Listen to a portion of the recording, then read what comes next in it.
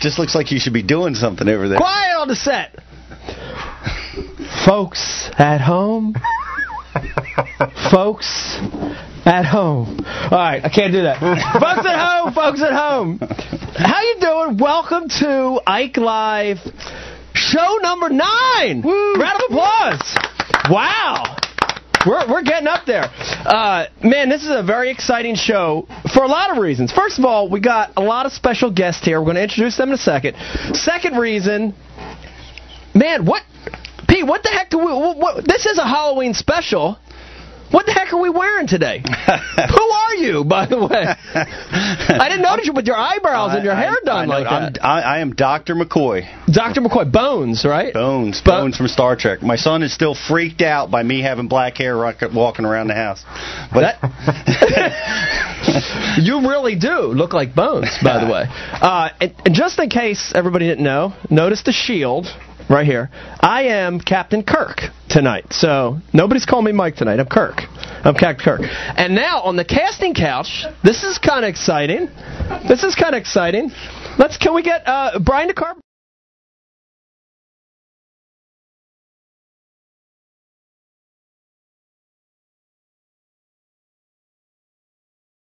Head Klingon, a.k.a. Dave. Come on.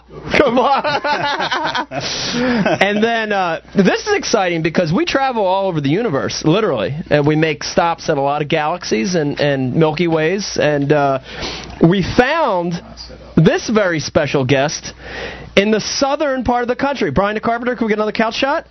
And we have, from our southern ship...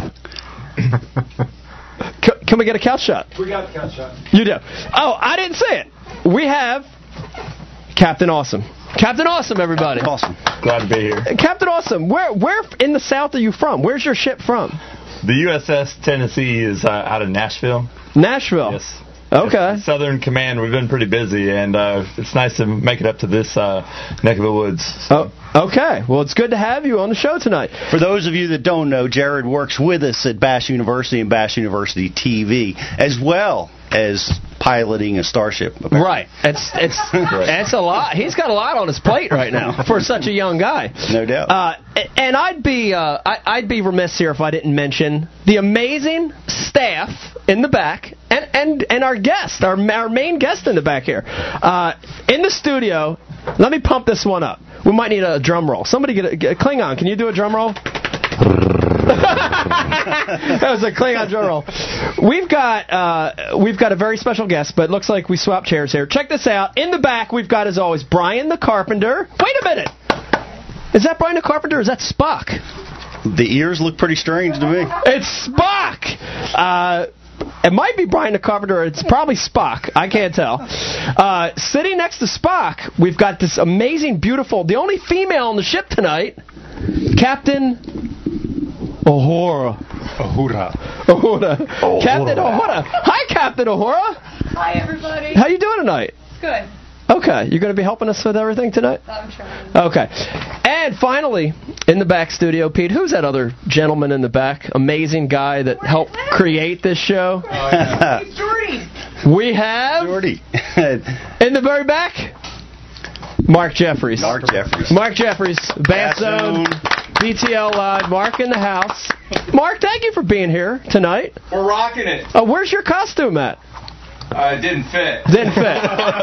Okay. Be Scotty. You got me a large. You can still be Scotty. You can be the modern Scotty. I didn't. Oh, yeah. Metro Scotty. It was bad. It looked like what are those half shirts called? Oh, the half shirt. Yeah. Metro Scotty. All right. The medium. All right, now we introduce everybody else. Man, listen, I can't even, look at all the notes on this thing. I can't even keep up with it. We got a super dynamic show, a lot of guests. I'm going to announce the guests real quick, and then I want to make a special presentation. Something amazing. Something I really want to talk about a little bit, but listen to this. Here's what we got on the guest list tonight. You ready? Main guest coming up in about an hour, a little less than an hour. We have Dave Mercer joining us, folks. Dave Mercer. Good guest, our good friend out of Canada. The voice of the Bassmasters. The voice of Bassmasters. And he's got his own very dynamic show on World Fishing Network. And then a little later, joining us, the recent winner of the EverStart event, or FLW event on Clear Lake, We've got, who do we got, Bri? Aaron Britt? Aaron Legit Britt. Aaron Legit Britt coming on the show. Going to be a good guest. Going to be a great guest. West Coast type? Little West Coast flavor out there. Dynamic show. But before we get into that, as always, let me start this show by giving a special thank you to all the military. Man, a lot of stuff going on in the world right now, a lot of crazy stuff. Thank you, everybody in the military, active and veterans. Thank you for what you do. Police, firemen, ambulance, EMT, all that. Thank you, guys. We appreciate you very much. Let's do this presentation. Pete, I'm gonna model this, and I'm gonna let you do the presentation. We had a really special deal. Of course, everybody knows Mike won the Delaware River Tournament, and some great local, I guess, kitchen brewers put together a beer to honor Mike for winning the Delaware River. This is a Delaware River IPA. I'd like to IPA. I don't know if our guys are still here, but if Scotty B and Dave, there they are. Come on in, guys. Come on in. Scotty B and Dave, come on in. Thank you very much. Guys, thank you. Thanks for coming in, guys. No problem. Man, I got to tell you, this is amazing to me for a lot of reasons. We've had some gifts in this show. If you look around, there's some strange gifts. But this is the best damn gift I've ever been hand-delivered to me. We're all big fans of beer here tonight, but to be drinking this local brewed IPA, you guys are home brewers. Right in Woodbury, New Jersey. Right in Woodbury, New Jersey. Do you want to give these guys any information on you guys, on how to find stuff, or you want to just... We're not commercial. Okay, no commercial yet. We're beer drinkers and local fishermen. Okay. We're very appreciative of what you did on the Elite Series and how you represented Philadelphia and us local guys. And man, well, it's great. We appreciate it. This is by far the most special gift we've ever received on the show. I'm a little concerned after the show tonight. There's not going to be very many of that case left. I want to tell you, listen, if you're interested in this beer, I know it's not commercial yet, but send us a message on our IM. Let us know, and who knows? Stranger things have happened. This might be commercialized one day, so you never know. But thank you, guys. Thank you, Mike. Awesome gift. Awesome gift to have on the ship tonight. Outstanding. That's awesome. I wasn't aware they allowed alcohol consumption on the ship. Well, on this ship, I'm the captain. Anything could happen on this ship. You know what I mean? So Starfleet regulations allows alcohol for special occasions.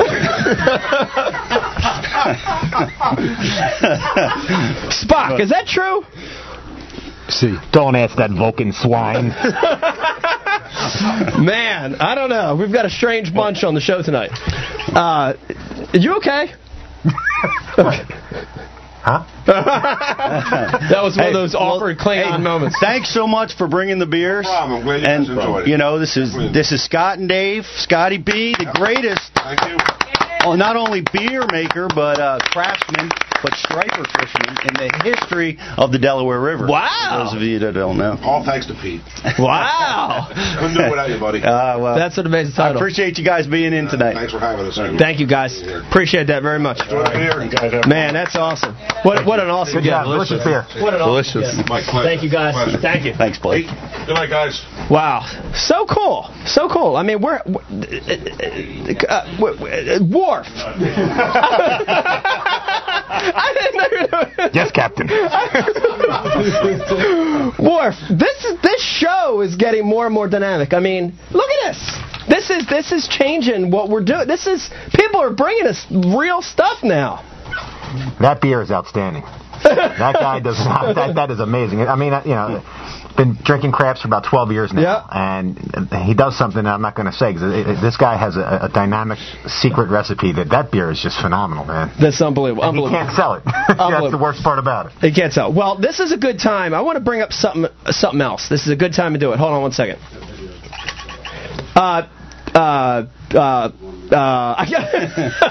Spock, are you ready back there? All right. Yes, Captain. Spock, I want you to help me out on this one. So here's what we're going to do. We normally do a Tackle Warehouse trivia question. Bones normally puts together an amazing question from the world of bass fishing. And, you know, most of the fans of the show are fishing fans. But because this is the Halloween special, because we're actually on the ship tonight, and this is Star Trek night, we're going to do Klingon trivia questions. And here's how we're going to run it. If you can stump, and I want everyone out there to IM these questions in there. But if you can stump Worf tonight on a Klingon Star Trek question, old Star Trek, new Star Trek, anything in between, if you can stump Worf, you're going to win the Tackle Warehouse Trivia Pack. And it's awesome, right? Tackle Warehouse Trivia Pack. It's got a koozie, a gift card. What else is in there? That's a good question. A hat? Probably a lot of good Tackle There's Warehouse a stuff. hat in there? We love Tackle Warehouse. We love Tackle Warehouse. But damn it, Jim, you didn't tell me that it wasn't my turn for the trivia question this week. Did you create one? I created another trivia. We might have 2 trivia questions tonight. Bones, it might have to wait. Listen to me. This is Worf. It's all about Worf tonight. Look at his costume. If you have a Klingon question to stump Worf with, I am it in. Spock. How do they I am stuff in here? Beck, somebody answer that. I have no idea, Jim. What is I am? What does that mean, anyway? Instant message. Okay. I didn't know if you knew that. I was testing your trivia. I didn't know what was in the Tackle Warehouse kit. He's a doctor, dude. It's right on. It's on the screen. It is on the screen. I'm not saying it. Okay. Listen, I am your questions in. All right. Let's keep going on. This is the part of the show I know you all have been waiting for, and it is Hot Topic. This is a very controversial part of the show. By the way, do you see all the ghoulish figures in the back? I mean, they're scary. Look at that one. Look at that one hanging off the tip of the fishing rod. Ah! That one's really scary. This is the part of the show that you're all waiting for, and this is the Hot Topic. And this is brought to you by Mark Jeffries from Bass Zone Live. He walked out of the room because he knew I was going to corner him on this. But this, you didn't know that? No. BTL, Bass Talk Live, Bass Zone, is the sponsor of this segment. And this is a really cool one. We've had some very controversial hot topics, and tonight is no different. Let's be honest. Before we even clue this video up, tonight's topic is, and I want you all to weigh in on this, is killing trash fish, right? It's the wanton waste. You know, you catch a pickerel, you catch a pike, you catch a muskie, you catch a bluegill, whatever it is. It's a garbage fish. You're bass fishing, you're fishing for trout, and you catch a junk fish, a bowfin, a snakehead, right? You catch something that you're not fishing for that you think is a trash fish. Do you have the right to kill that fish? Do you kill it? Do you club it in the head? It's a stupid pike. Stab him with a scissors, cut his head off, boot him like a soccer ball. Do you do that? Is that okay to do that? Well, absolutely not. Okay. I mean, you dance on 2 issues there, because you brought up a fish that is supposed to be killed. Okay. A snakehead is an invasive species, and we're going to kind of put that one on that's a different topic, because that's an invasive species we're actually supposed to keep and catch and do something with that fish to not release it back into the environment, because it is invasive. The rest of the species, Damn it, Jim, I'm a snakehead. It's not a trout. I hear people get all messed up. You got to kill all the pike, the muskies. They're eating all the bait. They're eating the small bass. And, I just got to tell people to wake up. These fish have been living with bass and surviving together for millions of years. Natural ecosystem, right? It's natural. There's a balance there. There's a balance that is taking place out there. Guys get frustrated maybe that they feel the bass population it maybe isn't what it should be, and they're doing, the ecosystem a favor by trying to kill these fish, but they're really not. So you're talking about this across the board, though, right? You're putting snakeheads in their own category, but everything else should be okay, right? Yeah. Well, it's illegal. Okay. I guess first and foremost to kill a game fish for the purpose of taking it home and eating it. If you're just killing it for the purpose of eradicating that particular fish or species, I mean, that's taking the law in your own hands. That's illegal. I want to get a southern spin on this. Captain Awesome, You have junk fish down in the south, too, right? Correct. What do you got, white bass? What do you got, little stripers, all kinds of stuff, right? Many of the same species, yes. All right, so we don't have the snakehead in a lot of areas, but I heard they are good on the grill, by the way. What's the mentality down there? What's I happening? agree with Pete 100%. You know, it's illegal, but another thing I want to spin on this is there's guys who do that with bass that are overpopulating a body of water. Let's say you just have a ton of little peckerheads. They'll throw them on the bank. Killing the peckerheads. Is that okay? I don't think so. They're trying to take and control their own hands, what should be done by a state agency or nature itself. Klingon, Worf, you're a natural-born killer. How do you feel on this topic?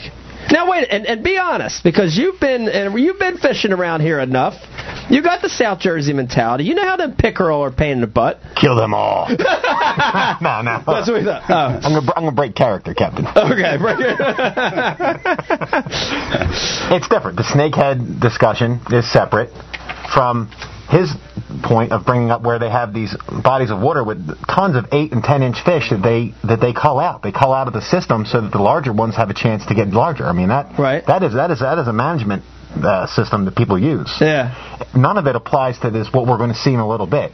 Yeah. Because what we're going to see in a little bit was just a deliberate killing of a fish because he just wasn't what he was targeting. There was no biological or there was no like environmental reason for it. There was no consumption reason for it, nor was there an invasive reason for it. It was just something that he did not want in the water. Wow, I think I just... Oh, what was that? I thought it was you. Was that a laser blast that went over our heads? We want to hear from you, too, especially on instant messaging.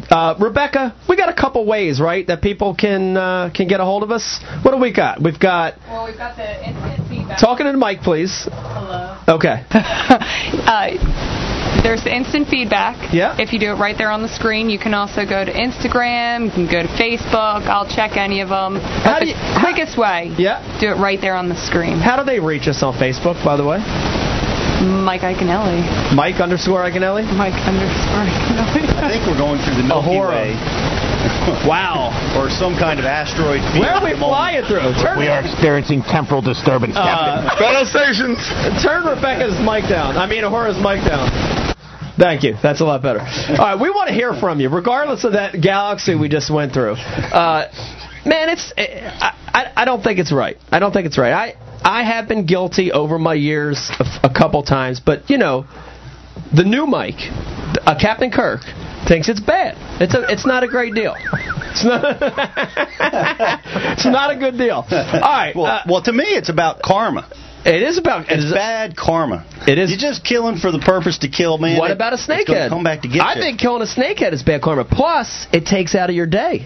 You're fishing a big major tournament on the Potomac River, and you catch a 7-pound snakehead. I'm going to take 5 or 10 minutes out of my tournament day to kill that thing? Hell no! Did you ever try to? No. Man, they are tough. Are they? I threw one. They say there's a couple ways that you can do it, right? Obviously, the blunt on the head, which we're not prepared to do that. Sound effect? You know, we got you can probably slice the gills, and that's probably the most efficient way to do it. But the other accepted method with a snakehead is what you're supposed to do is chuck them up on the bank. Just let them walk around? Yeah, well, they did. I tried a couple times. I threw like a 10-pounder up on the bank, and he walked right back into the river. Because he was of Klingon origin. They're tough fish. They're tough to eradicate. They're from out of this world. Yeah. Spock, do we have the video queued up for Hot Topic? We have the video. Let it play. We're going to watch a video right here. Brian the Carpenter, a.k.a. Spock, has queued up a video. This is pretty amazing. Let's watch this video right here. Let's take a moment and watch. This is exactly what we're talking about right here, assuming that this video is going to play. This is exactly what we're talking about. Here it goes. Keep your eye on this video. Watch this video. There's really important parts of this video I want you to watch. By the way, the guy shooting this video, we're going to have on the phone hopefully here in a little bit. We've got him on the phone. Okay, watch this.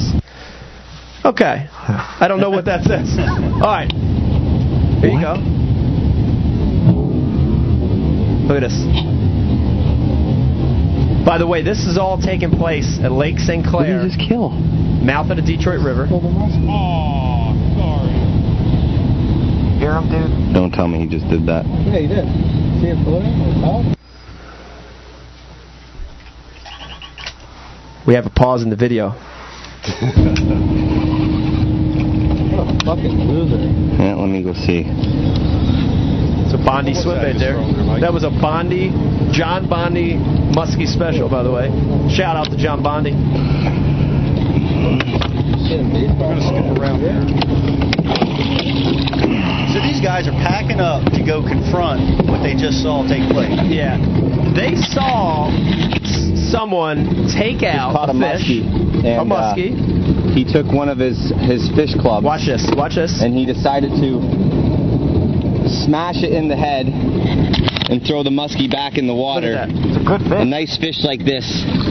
He just smashed it in the head and killed it for no good reason whatsoever. Took a fish club and smashed it in the head and killed it. And then he said, "Oh, I'm sorry," joking around, laughing about it with his buddy over here. So we're just going to go talk to these fucking idiots. This is a nice fish, too. Beep. Just to throw it on the muskie bumper and give you an idea, a nice, healthy fish. You know, about 38 inches. Some loser just decided to kill it for no reason. Not good. Not good. Here's the conversation. Why'd you guys kill that fish? What's that? Shit fish. What the hell do you mean by that? I mean, it's a shit fish. It's in here eating all the fucking good fish. Okay, if you don't like it, why don't you release it? I did. No, you fucking clubbed it on the head. And threw it in. Right. Exactly. Exactly, eh? Better hope you don't run into any COs. Conservation officer. Yeah, What are you going to do? All right. What are the guys? What's the grape? Do that. Smoking pot. You're just clubbing fish because you don't. That's not your desired fish. That's right. That's right. Okay. Well, I hope you run into a CO. I hope you get a ticket. I like that. I hope you're running the Seagull and get a ticket. And there, by the way, is the culprit. If everyone wants to get a look at him. Yeah, show his stupid face. Yeah, can you zoom in on his neck? No, you can't. Okay, that's all right. He has a lot of neck material there. Hey, this is a great example of what we're talking about. Here you go. You got a couple guys, out there fishing. They see a guy catch a muskie, a nice muskie, an undersized muskie. Beat the thing on the head and let it float. They're out there walleye fishing or something. They think it's junk. Is that right? Well, clearly I don't think so. I think clearly anybody who watches this video is not going to think so. Muskies play a role. I mean, they've been here forever. They've coexisted with the smallmouth forever. They're a necessary part of the ecosystem. And, I don't know the studies on it, but I bet you that there's a person that could argue that the muskie is a necessary animal to help for a healthy smallmouth population, to create a healthy yellow perch population. I mean, they're checks and balances in nature. They're supposed to be there.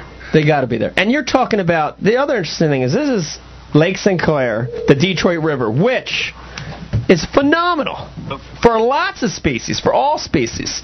There's no way that the muskie are hurting the other game There's fish. no way. There's more smallmouth per acre there than anywhere, and that's what, of course, we're after. But there's a ton of muskies. You want to be a muskie angler, you can go there. There's a lot of them there.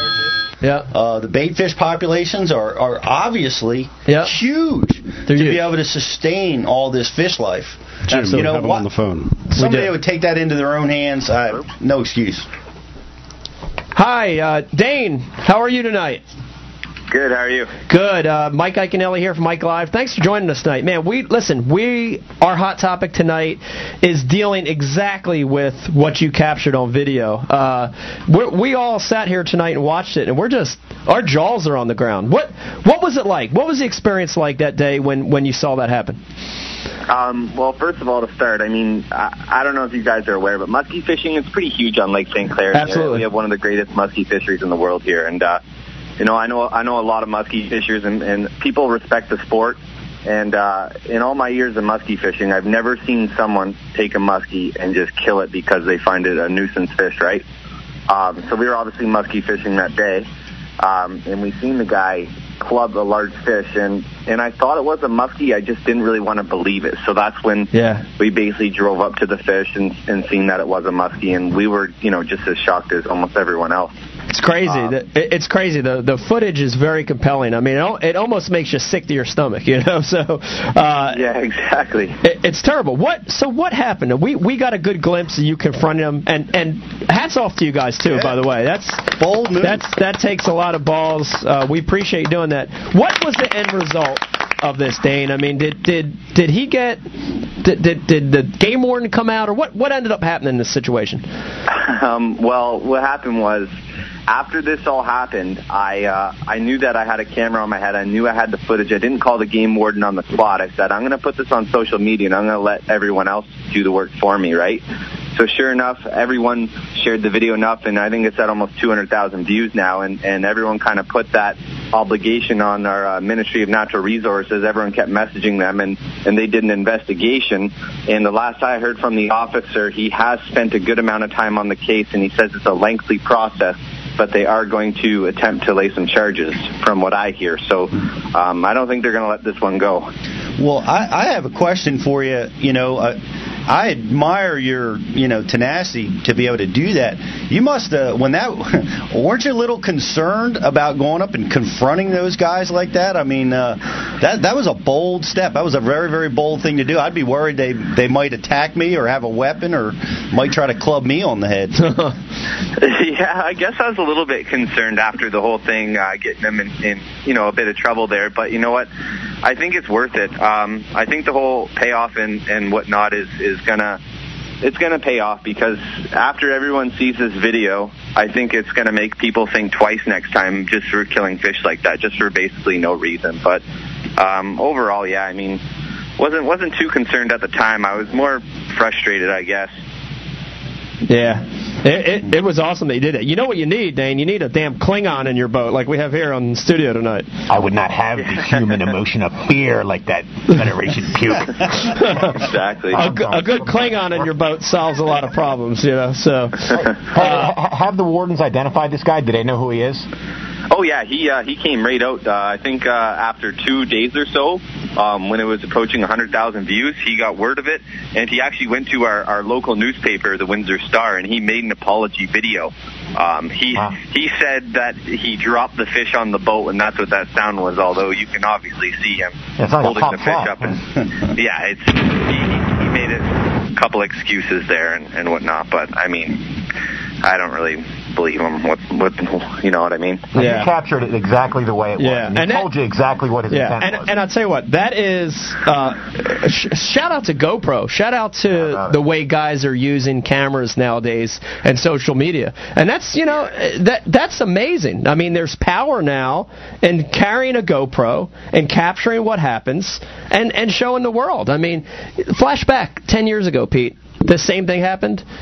Never would have spread like that. Even if it was on, what did we have back then? VHS cassette or no, Beta, as old as you are. But no, Stock and I were up on Champlain on the New York wing by the train trestles, and we actually saw the reverse. We saw a guy with a saltwater rod swinging like a 3.5-pound smallmouth around like a merry-go-round, trying to slap him off the hook in the water. Trying to kill the bass. Remember that, Spock? Indeed. Yeah.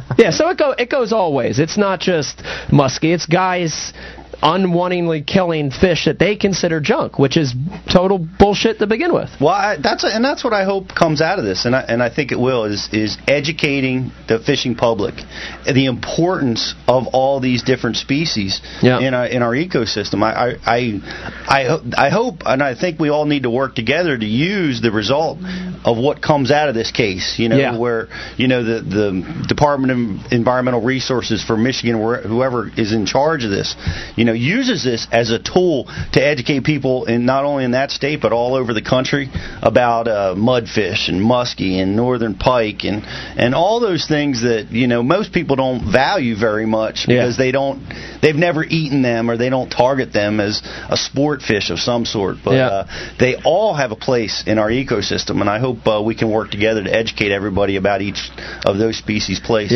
Awesome footage, Dane. We appreciate you joining us. Hey, by the way, while we have you on the phone, how's fishing? Are you guys still fishing up there? What's going on? Yeah, muskie season's actually almost in its prime right now. I think when the water drops about 3-4 more degrees, it's going to be at its hottest point right now. But yeah, I live right on the river here, right where it meets Lake St. Clair, Detroit River, and people are already starting to come up from the States, like down south, Chicago, you know what I mean? New York. People are coming from everywhere to fish our muskie right now, so it's pretty good. I learned a little muskie technique last time we were up at Lake St. Clair. I don't know if you know this. Throw a chatterbait. We smashed the muskies on a chatterbait up there. Yeah, if you're bass fishing, you always catch muskie. Yeah. If you're muskie fishing, you always catch bass. It works the opposite way. What are the hot baits? What are the hot techniques to catch muskies this time of year? Well, a lot of people are throwing swim baits. Like Shadzillas are pretty popular. Muskie Innovations, Bulldog. Bondi's got a couple casting lures, John Bondi there. We saw that in the video. Yeah. Yeah, his jigs are pretty hot as well. They have been. They work really well. But other than that, I mean, tube baits as well. But yeah, that's pretty much it. Not really like where I fish. It's not a lot of trolling. It's mainly casting and jigging in the river here, just at the mouth. Yeah, awesome. Gotcha. Well, Dane, we appreciate you joining us, man. Great footage. Thank you very much from all of us in the room for what you did. That was awesome, and hope to hear from you soon, man. Yep, thanks for having me. Thanks, Dane. Man, wow. I tell you, that was pretty awesome. Spock, thank you for digging up that video. My pleasure, Tim. That was awesome, and it was a good topic. I mean, I think it brings good awareness to everybody to settle down and not kill everything. Hey, by the way, we've got some other stuff I want to talk about right here, and the one is, can we get a zoom in here, Brian, real quick? Look at these socks I have on tonight. No. Look at this. We're not on you. Oh, you're not on me. Now we're on you. Look at that. Look at that. Look at that socks. And looks like your boat. Yeah, and these socks were a gift from James Riley. James Riley, if you're watching, thank you for the socks. They match my boat. I appreciate it. They match my shoes. These are official Captain Kirk shoes from the 70s. Look at that. Oh my. Little platform. We're going to put a goldfish in there later. I think they were making your beer, making your girly socks. I mean, you're big leagues, dude. I'm big. I got my hair parted to the side. What else do I need, man? This is unbelievable. We're going to do a very special thing next. We're going to move right into it. This is such a big, long, dynamic show. Spock? Spock? Yes, Jim. Do we have Fat Cat coming up in a little bit, or what do we got? We will. We will. Do we have any of the questions for Worf? Oh, do we have any Worf? Do we have any I Am Worf questions? That's a good thing. God, yes, but hold on. Oh, my gosh. Ahura! They're so far back, I gotta find them because I don't want, Ahura. upset. I want to make sure I get to the first ones first. Worf, are you ready for this? All right. Are you sure you're ready for this? There are a ton of them. I'm game. Hold on. Let's put a light on, too. This is more popular than any of you people understand. All right. Apparently so. And I don't have the benefit of a Google machine in my hand like you rats did that are going to pose these questions to me. So, like the SS Drinker Prize. Did you prepare for this? I don't need to. You don't need to. I've been a Trekkie for about 30 years. Oh my Lord! Except for Voyager and Star Trek Enterprise with Scott Bakula as captain. That was horrible, and all Trekkies will agree that. So that was universally unaccepted. Spock. Duly noted. Spock. All right, so the first one we can't do. Thank you, Shannon from Canada, but I can't have him translate into English. Heglamuga de Quadu, you know what? I got nothing for you. But Austin says, what was Worf's son's name? Whoa! Austin says... take your Bush League question back to wherever you're from, Alexander. What was it? Alexander. Worf's son was from Alexander. His name is Alexander. His name's Alexander. Yeah. But was the question, where is he from, or what was his name? His name. Oh, his name. Okay. Do you know where he's from, too? Do I have to Google that to make sure that... You no need to. You could, but, I mean, it's like asking me 1 + 1. I mean, go ahead, Alexander. Bush League question. Be better than that. Worf knows his stuff. We got to start at the beginning. All right. We're impressed. Worf knows his stuff, man. Really? This is his thing. All right. Worf knows 3 things. He knows MMA, bass fishing, and Star Trek. And that's it. All right. Nothing else. That's about accurate. There's absolutely nothing else. That's about accurate. No, I lied. Gardening, too. Gardening's a big one. Absolutely. Is there any more? There's more. Okay. Okay, Logan says, in the episode Miri, the Enterprise locates a planet that looks like a duplicate of Earth. What do they find on the surface? He's thinking. The only thing I have was they found a coexisting Romulan and Klingon community where they were all refugees from when Khitomer was blown up by the Romulans. That's the only thing I could think of. Good answer. I'd have to Google that, but I don't know. That was a great question. That's a great question. Yeah. All right, well, I guess you got Alexander right. Well, I know that. So, I mean, that person won, right? Is that how that works? No, you got to stump me. This guy who's asking me about the question about the Earth-like planet. Stump him. Oh, okay. What year was Alexander born? Oh, hey, what year was he born? Well, the question you just asked me, that guy gets it before the Alexander born guy. Oh. We need to move on. But during the break, though. no, I may not have been right. I need to look that up. Okay. All right, so we'll come back to war. Yeah, because that guy may have won. Hold on, I'm going to shoot this damn Klingon over here. I'm confusing the show. How's it confusing the show? I just told you I don't know the answer to something, and then you asked me another question. You're right. There's the sound effect. Damn sound effects always 10 seconds late. Freaking Spock. Come on back there. All right. Half Vulcan. Here's something else interesting. You know, I've been here this whole time. You guys put the empty one in front of me. Can I get a damn full beer? God, Spock. I need a IPA. Oh man. How are you doing, Captain Awesome? You okay? Live long and prosper. Live long and prosper. Okay. We've got some new rule changes. We do. Let's talk a little bit about that. Talk about that stuff? Yeah, let's change the topic and let's go on. And this is actually kind of a hot topic too. Maybe this is hot topic part 2. Is BASS, Bass Angler Sportsman Society, or as my uncle says, BSSS, has made some major changes in the rules. And this affects all of us right here in the ship because of the intergalactic planetary bass fishing league. Bass fishing thing that we're doing here. And so there's some big rule changes. Pete, let's talk about a few of them. Talk about one of them that really is kind of groundbreaking. Well, to me, the most groundbreaking rule is taking away the win and you're in to the Classic. Out of the elites. Yes. I mean, I've been doing this a long time. Winning a tournament is the hardest thing in the world to do. It is so difficult to do that. There's very few anglers that can accomplish a win, even fewer that can accomplish multiple wins. And man, to take that away from the elites, I personally disagree with it. I think the win and you're into the Classic is a great thing. Because here's the thing about the Classic is the only thing that matters about the Classic is not getting there; it's about winning it. Right. So you want to put the guys in there that can win. Yep. See, there's different kinds of anglers. There's anglers that are very, very consistent, and then there's anglers that maybe aren't so consistent but can hit home runs. Yep. Our sport's always been about the home run hitter. Yeah. And the Angler of the Year race is great, but guess what? Only matters if you win it. Yeah. So it's all about the wins. It's all about winning. I think the winner should be in. Okay, so you think this decision was a bad one? I do. When you're in, out of the elites, but still in the opens. Captain Awesome, how does the Southern contingency feel about this? I disagree with Pete. On our ship. I want to see those...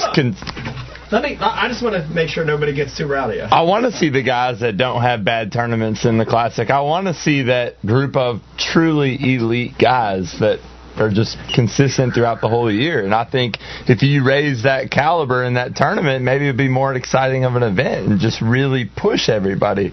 I'm just saying you have less guys that kind of bomb out of it. There you go. That's a good point. Not at all. Not at all. You don't think so? I understand, but raising the caliber, no. The guys that are champions, the guys that get into that winner's circle, it is so that is so hard to do. And it's not like they've got to do it over a 4-day period, so it's not like they're lucking into anything. These guys are, so I don't know. It's a tough one because, you're putting, what are you taking, 7 guys out of the Angler of the Year standings, out of the bottom of the Angler of the Year standings, and you would be replacing them with tournament champions. I take the tournament champions. I think it's a better field of people that have the ability to win. I think it's a better, more challenging contest to have the tournament champions in there. That's what I feel. I think they got it totally wrong, Mike. I think that it should be points-based from the top to whatever the bottom number is. No more opens in, no more win you're in. How did you do throughout the season? Be rewarded for your sacrifices, being away from home, away from your family, missing weddings, missing birthdays. Bottom to the top, elite only, classic all. One spot only gets in, because I don't know how long it's been in existence, but the Federation champion gets in. That's it. So you want all elite guys in the Classic and only one other guy. Correct. From the Federation. It's an elite. Does the NFL allow some stinking Canadian team to come in and play in their playoffs? They don't. Careful, we got Canadians on tonight. And I have a Canadian question about something, but we'll go back to that. I just think that you guys, I know what you sacrifice. I know what you miss. And I just don't think it's right for a guy who wins an Open to be able to go fish in a championship event that he has no skin in. So what about college guys? Goodbye. Go fish something else. What about this buddy championship where they're letting a buddy guy get in this year? Ridiculous. It's not truly a championship if you're allowing that to happen. They don't have Bellator MMA has they have a tournament every year that leads up to the winner of that tournament getting a shot at the belt. They don't allow someone else in. I agree. I agree with you. I think personally that all classic contenders ought to come from the elites. Period. Just one Rocky to root for, and that's the Federation guy. That is it. I honestly don't think that should be there. You don't have you just said it yourself. You don't have college teams playing for the Super Bowl. I love the Federation. I think the Federation should, be a training ground to get to the elites. I think the winner of the Federation National ought to be given a year on the elites, as opposed to getting a paid year on the elites. But one of the most amazing classic wins came from that circuit. One of the best stories in fishing came from that circuit. We're getting ready to come up to the memorial, too. I think it's coming up soon. It's a great story, but that's just the way I feel. I fished the highest levels for a long time, and it hurt when I was the first man out, which I have been a number of times on the top levels where I've just missed qualifications, and here comes the Open guys and the Federation guys competing while I'm doing this for a living. I'm providing for my family. Yeah. And I missed it. They got it. And, so I don't want that. I think, that's a personal thing. It hurt, but it's the way it is. It's the way it was. I knew what I was getting into when I signed up. But I'd love to see our sport. I think our sport will take it to the next level when they make that commitment to the elites. Mike, any insight? Why the Big Ten? You mean the Big Ten of people coming in? The Big Ten of people getting to come in and fish this championship event. I think their intentions are good. I think their intentions are to grow momentum and excitement for the sport in other places, which I get. The college guys, it's great. That program has gotten huge in the last 5 years, 10 years. It's awesome to see a whole new breed of young guys excited that they have a chance to make the Classic through college. That's amazing, and I get that. The buddy circuit, same thing.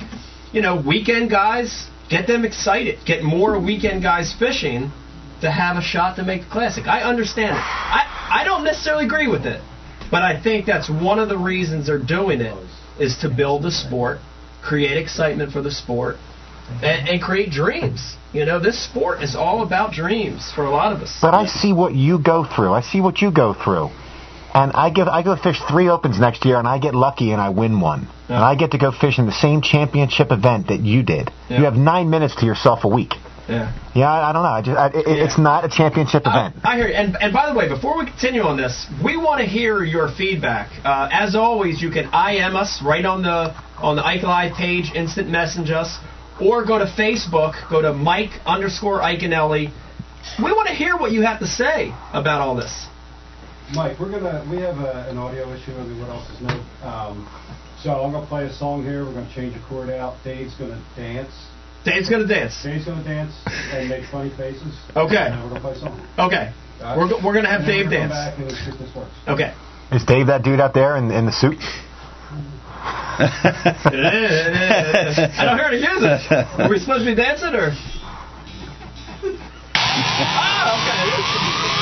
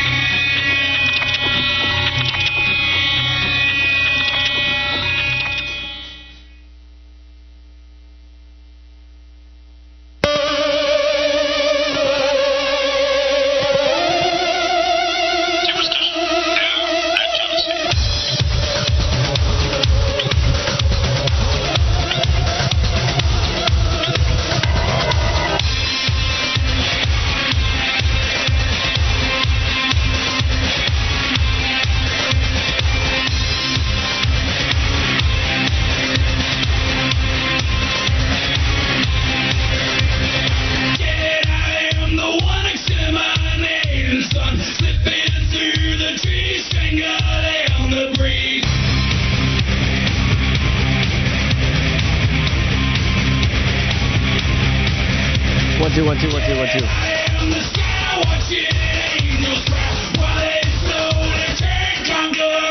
The worm.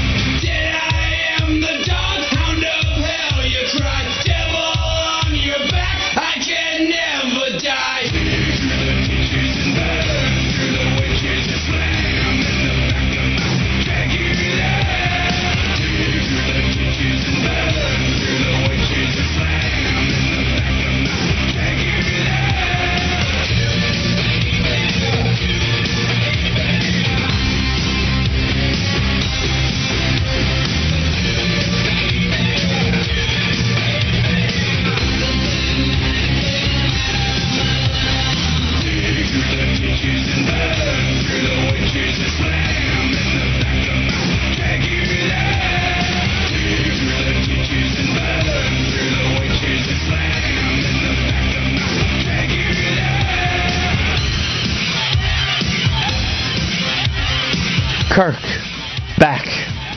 We needed a little break there. Ahoya, what's her name? Ahoya? Uhura. Ahura was getting frisky. Ahua. We had to shoo her out of the spaceship for a second. Let's jump back to what we were talking about. So we started with you win, you're in, gone out of the elites. We jumped to a bigger topic, which is who deserves to be in the Classic to begin with, which is a way bigger topic. Huge topic. Let's continue and shift to something else. Another rule change is they're finally, and who knows because it's not happened officially yet, but they're supposed to cut the field for the first time in the elites. Cut the field to, what is it? 100? Was it 110? 110. I don't know. That means a lot of big name guys that have been a part of the sport for a long time are out. Mm-hmm. A lot of big name guys are potentially out. Is that right? Is that the right move? Not after the season ends. That should have been announced that going forward, you have this season to get your stuff together and make that number. It shouldn't have been a number. You're right, and they didn't pre-announce it, right? No, that's wrong.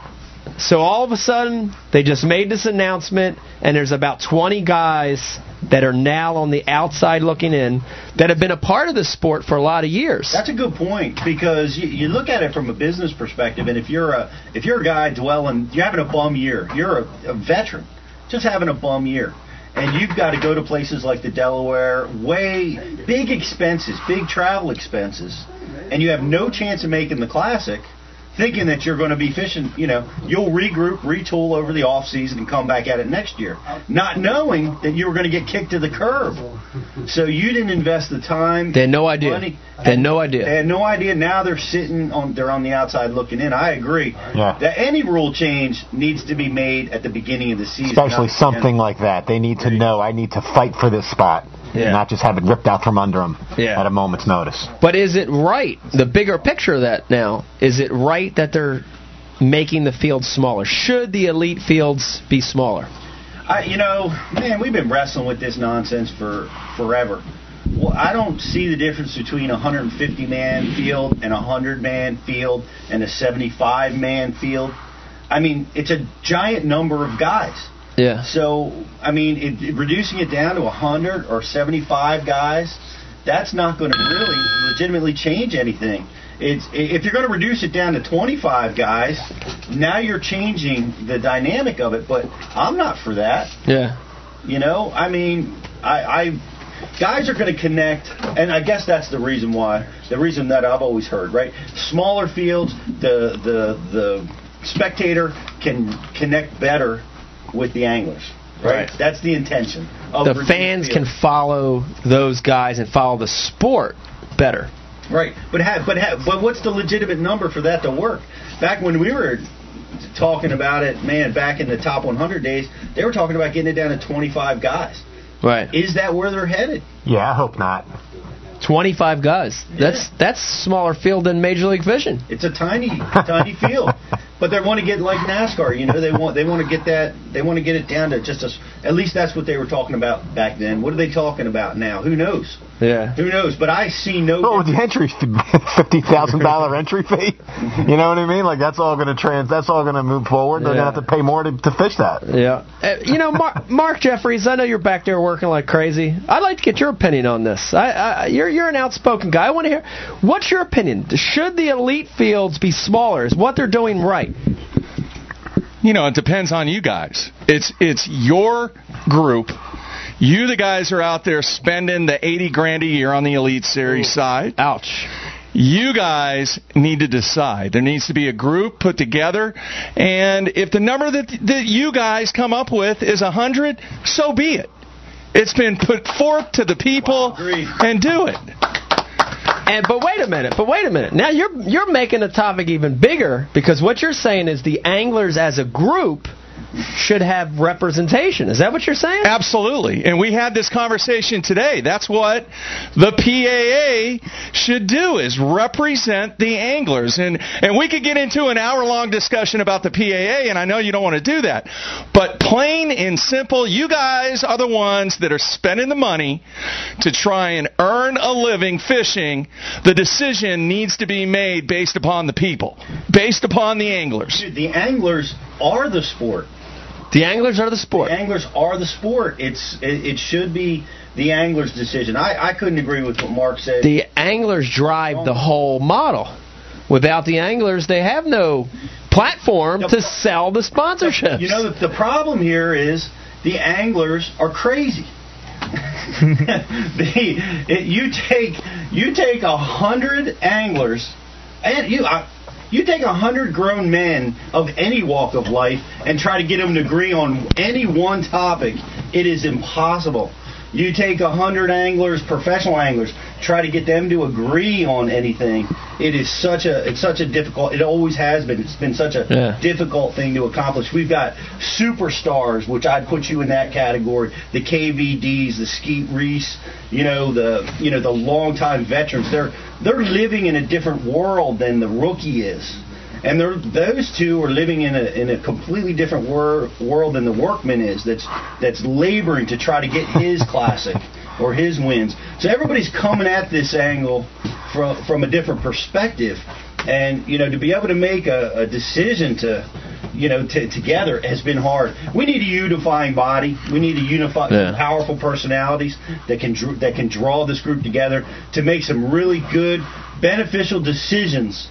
For the sport, for the pros, and for the tournament organizations, for everybody. And I hope that happens. I agree. It's I think it's something that needs to happen. You look at other professional sports, right? You look at football, baseball, basketball, those sports that have reached new levels, and they all have a group representing the interests of the anglers, right? Players Association. We got to have that. I think in order for professional fishing to get to the next level, we've got to have a group. We've got to have a group representing these guys, for sure. We have to. It's a must. Worf, what do you think? Yeah, I'm not a big union fan, so I mean, I'm a little skewed on that opinion. I'm not in your seat, so I could see what you're saying. If I was in your position, I would feel that we need that. But being an outsider like myself, I think unions create more problems than sometimes they help.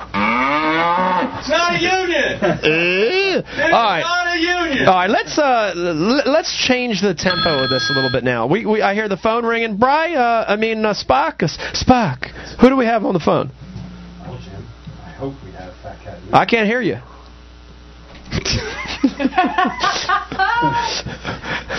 Fat Cat Newton, Jim. Fat Cat Newton. We have him on the phone. I hope. Okay.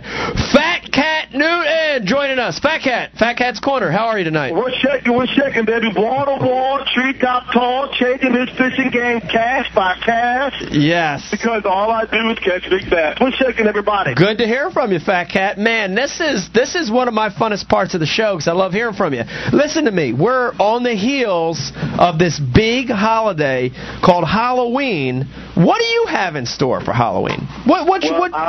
I thought I was going to Skype, so I had my outfit. I was all ready. First of all, what are you guys dressed as? Well, I'm looking over here at Pete. I don't know what the hell he is, but I'm Captain Kirk. We've got a Worf on the casting couch. We've got a Spock somewhere. We've got what is it? A hora in the back. A hua. Never heard of any of that. I would have dressed like that, but I like girls. So I do like Chewbacca's outfit. That's pretty cool. But hey man, you guys are talking about some stuff the way you're skipping over something. I think I'm Fat Cat getting serious for a second, but talking about cutting back the anglers and talking about a professional angler union and stuff like that. The main thing that dictates the big purses, the $150,000, the $500,000 classics and stuff like that are sponsors. Yeah. So you guys are going to have those big purses and those monies without sponsors, and sponsors aren't going to invest if you guys are doing a format where spectators don't watch. So at the end of the day, it's not about the angler. It's not about anything but the spectator. If we don't like what we're seeing, we're not going to be sponsored by you. Therefore, the sponsors aren't going to sponsor you. So you have to cater to the spectator, and all the rest comes later. I agree. It's like a domino effect, man. You got to. The main thing. Absolutely. I agree. So now we're on the topic of these formats and stuff like that, and if things don't change, Major League Fishing is going to take things over because it's like watching NFL Red Zone. It's boom, boom, boom, nonstop action.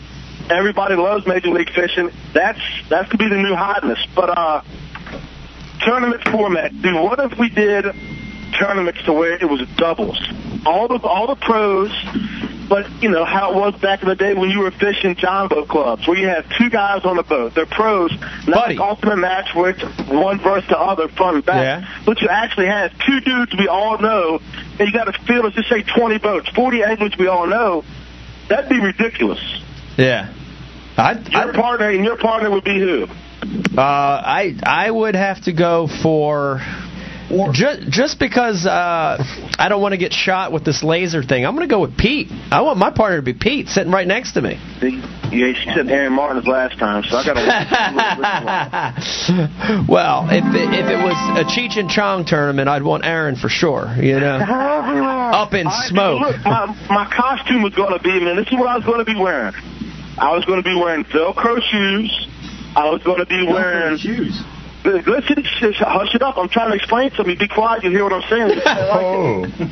Velcro shoes. I got party socks on, pulled up to my knees. I got shorts on. Oh, biffle. Then I got a tight shirt.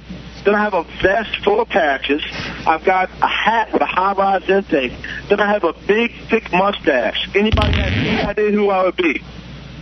Magnum PI. I would be every angler from the 1980s. If you go back and look at, I swear to God, the 87 Classic, everybody's got a mustache, everybody's got a hat that's jacked up, everybody's got Velcro shoes. I'd have to agree with that, Pete. I think that look was very fashionable in the 80s. Wait, is it 87? In fact, Fat Cat, 87. You're a big fan of 87. I think a lot of that was going on in 87. Things happened in 87, man. 87 was a wonderful year, man. Yeah, I agree. Something special happened to me in 87. It wasn't that good, but it was a situation I had. I was thinking today, what am I going to talk to Ike about? So I remember back in 87, that one time it happened to me, but with you, crazy question here. On the boat, you spend hours and hours, more than just about anybody on the water. So when nature calls, you got to drop a deuce. You've probably done it in some weird areas. What's the craziest thing you've ever had to wipe your butt with? Man, there's a lot. I've got a lot of good ones. I'll give you two. I'm going to say elephant ear pad. It actually happened. Elephant ear pad. It's large, a lot of surface area, and it's surprisingly soft. Elephant ear. And then the second one. This is a more common technique used by a lot of guys. A sock. You've probably been traveling out there before, and you see one single sock flown by in the water. That was probably me taking a dump. That was my sock. Similar to me. If you see me on the water and you see me with only one sock on, you know I had a crappy morning. Swindle carries baby wipes in his boat. Yeah, I see that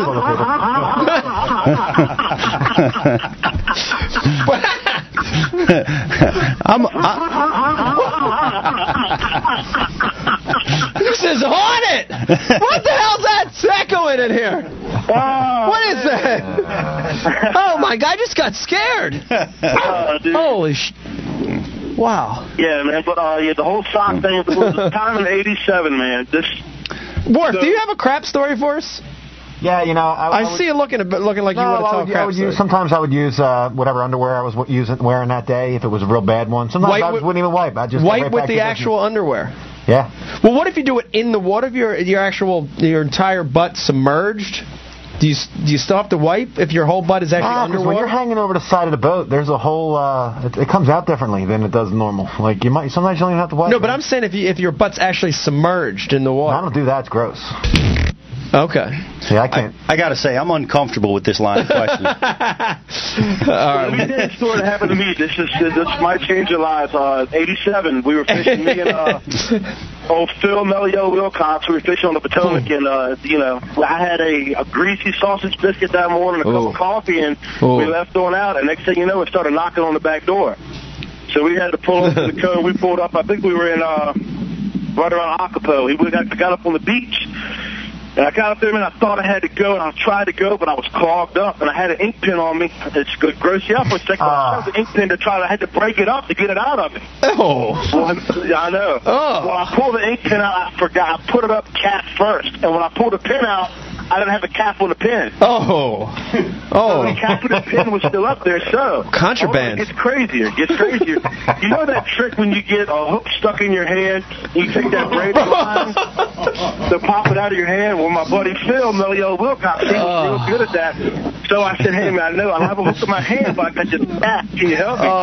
So he pulled out the 65-pound Power Pro, got it up there, I didn't feel it. He just popped it up on out there. I'm chewing on that pen right now as I talk. Oh, gosh.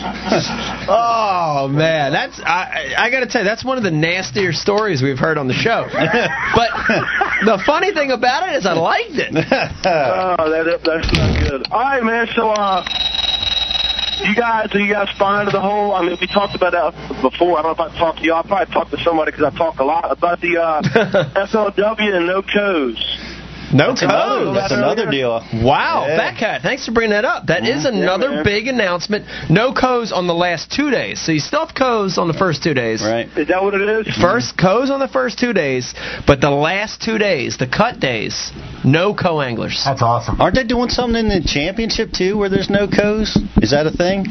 I can't remember that, but I did see the no coast. Are you making that up, Bones? Maybe so. I think it's they're trying to. I don't think they're trying to copy bass. I think they're getting pressure from the anglers. I think the anglers. Hey, let's face facts, right? FLW pros are jumping over to Bassmasters. It ain't happening. It ain't happening the other way around. It's like when we were kids. Well, when I was a kid, like when it come to watching wrestling, everybody watched WWF, and when that wasn't on, you watched WCW. I don't know if that's a good analogy or not. What? Superfly Schnooker. I do the Superfly. Do it Animal Steel. But no, it's kind of the way FOW is good. They got a lot of good things going. I fished a few Rarebacks. It's run well, but it just seems like when you go from FOW to BASS, it's a little different. And plus, I don't know. It's to watch on television. You got more personality, it seems like, when you watch bass. As a spectator and a viewer, you got the guys on there. It makes it more, I guess, you can get into it a whole lot better. Yeah. Bassmaster owns the market. I mean, there's a lot more eyeballs watching it, a lot more fans, and I think it's going to continue to be that way for the foreseeable future. I've said this before, and I'll say it again, though. The two circuits, having multiple circuits out there is a good thing for the entire sport because they're constantly uplifting each other. I think it's great. I think it's great as the sport grows to have two competing circuits letting themselves lift each other up higher. FLW did some amazing things for the sport of fishing. From an angler perspective, increasing the payouts and making the tournaments what they are today. That would have never happened without FLW. Yes, and they do run an amazing tournament trail. I've competed on both, and they treat you like gold over there at the FLW. Yep. They really take care of the people that patronize them and compete in their tournament trails. Yeah, they do. Fat Cat. Yeah, man, talk to me. What's going on? Are you kicking me out? I'm kicking you out. I want you to do me a favor, though. Stay listening because we've got some exciting things happening. We've got Dave Mercer coming on a little bit, which is going to be good. There you go. I have no idea.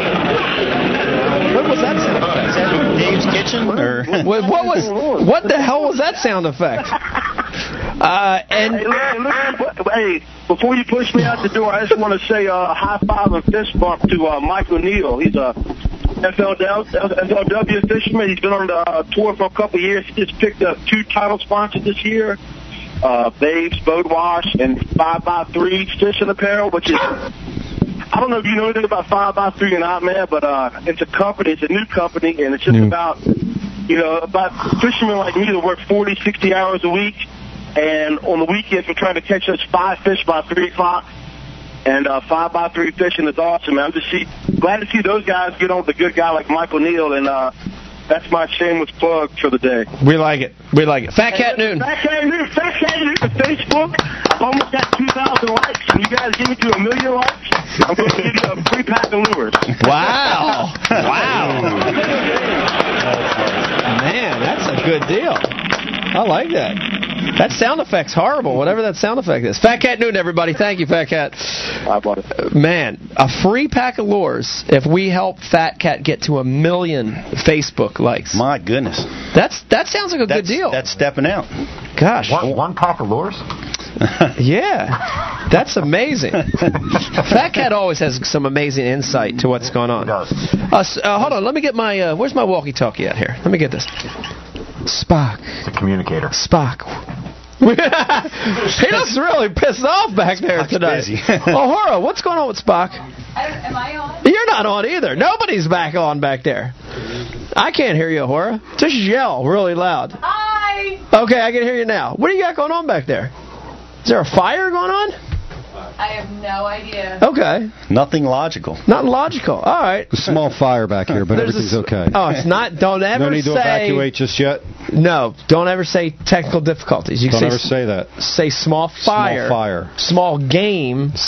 Your tape is coming off. Your eyebrows are... Can we get a shot of you back there? My eyebrows are sweating. Well, let's look at that. Let's at least get a shot of your face back there. Okay. Can we do that? Just my face. Zoom in on the eyes. Look at the eyes. The whole face. Wow. Nice. Man alive. What's going on? There's Ahura, too. Ahura. Oh, wait. What? There's Pete. Who's that? This is crazy stuff. So here's what I wanted to do. I have no idea because I feel like there's a lot of stuff going on, but can we do a crank call? Is the phone not working? Well, how the hell did we have Fat Cat on if the phone wasn't working? Let's just do a crank call. Call Bass Pro Shops and let's just wing it. Come on. All right. Because Dave Mercer's sponsored by Bass Pro Shops, so before we get Dave on, let's do a crank call. What do you think, Worf? Yes, Captain.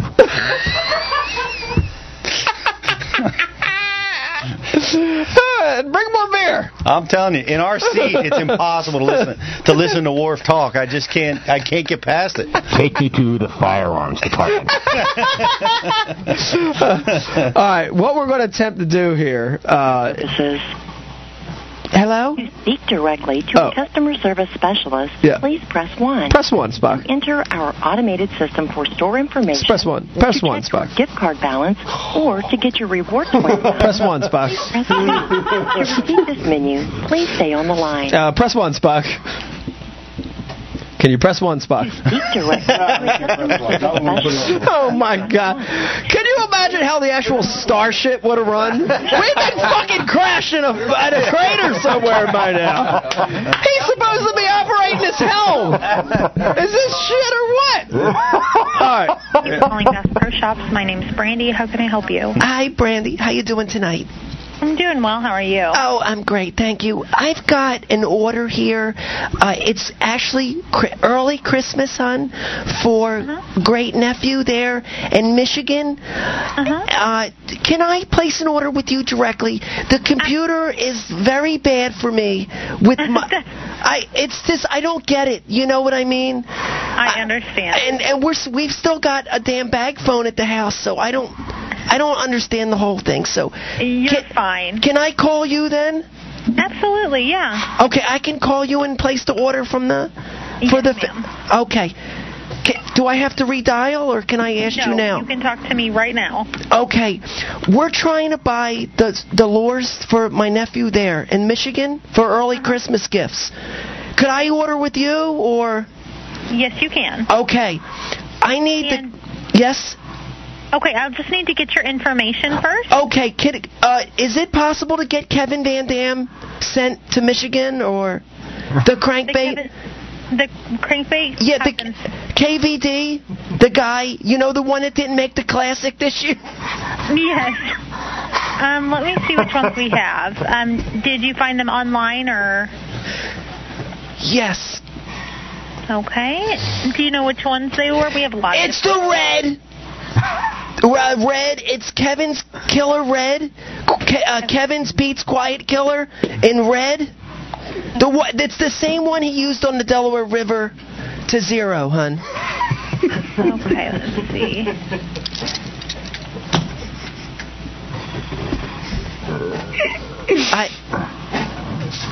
I have.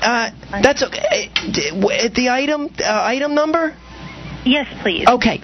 5552555. Stop that. Stop that.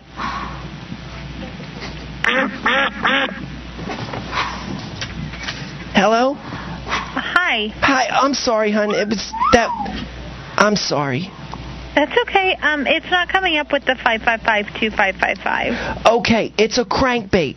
It has a body and a bill with 2 sets of trebles on it, hun. Okay. And it's red. It says JVD on it. Okay, let's see.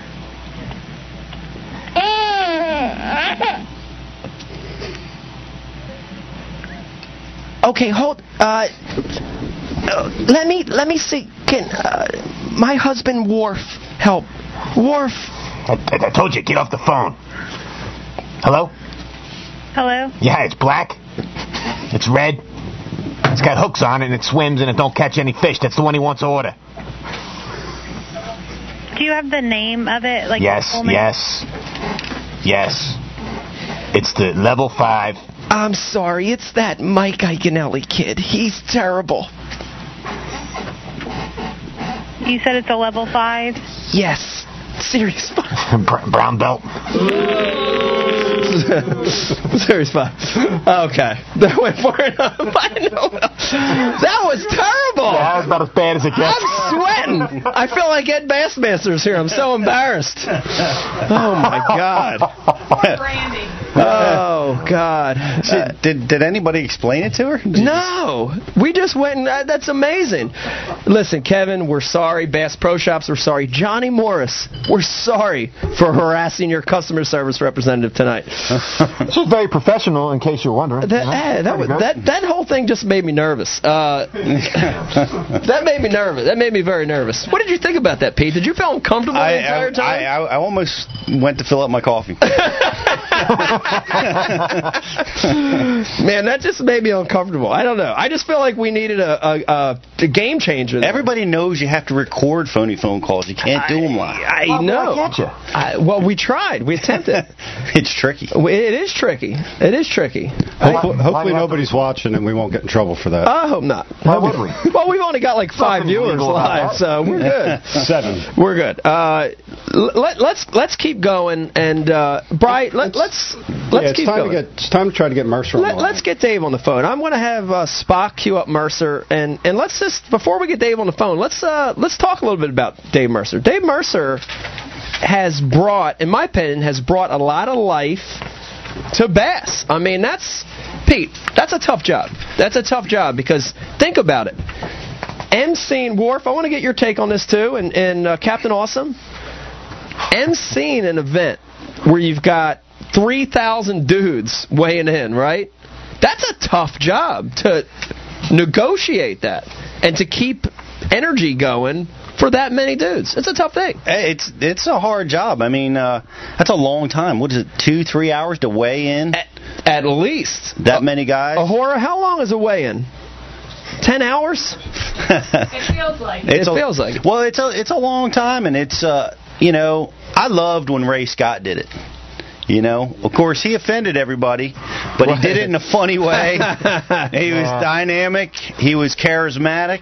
Yeah. When I started in the sport, it was so awesome. I mean, I walked across the stage and Ray Scott, announced me, and that was the coolest thing in the world. Icon of the sport. He was an icon. Yeah. No doubt about it. Once in a generation character. Yeah. Exactly. Yeah. Exactly. And boy, it's hard to fill those shoes, and be that kind of dynamic and entertaining and bring entertainment to the crowd, but give respect to the anglers and do what Dave does. He does a great job. He does a great job, and it's a tough job. It's a tough job, and he does a great job. I feel like he's brought the sport to a new level from what he does. He does an amazing job. And how interesting is it going to be to have Dave here on the phone in a couple minutes to see what we all see from different eyes. This is exciting, and we had a hell of a season. So wait a minute, hold on.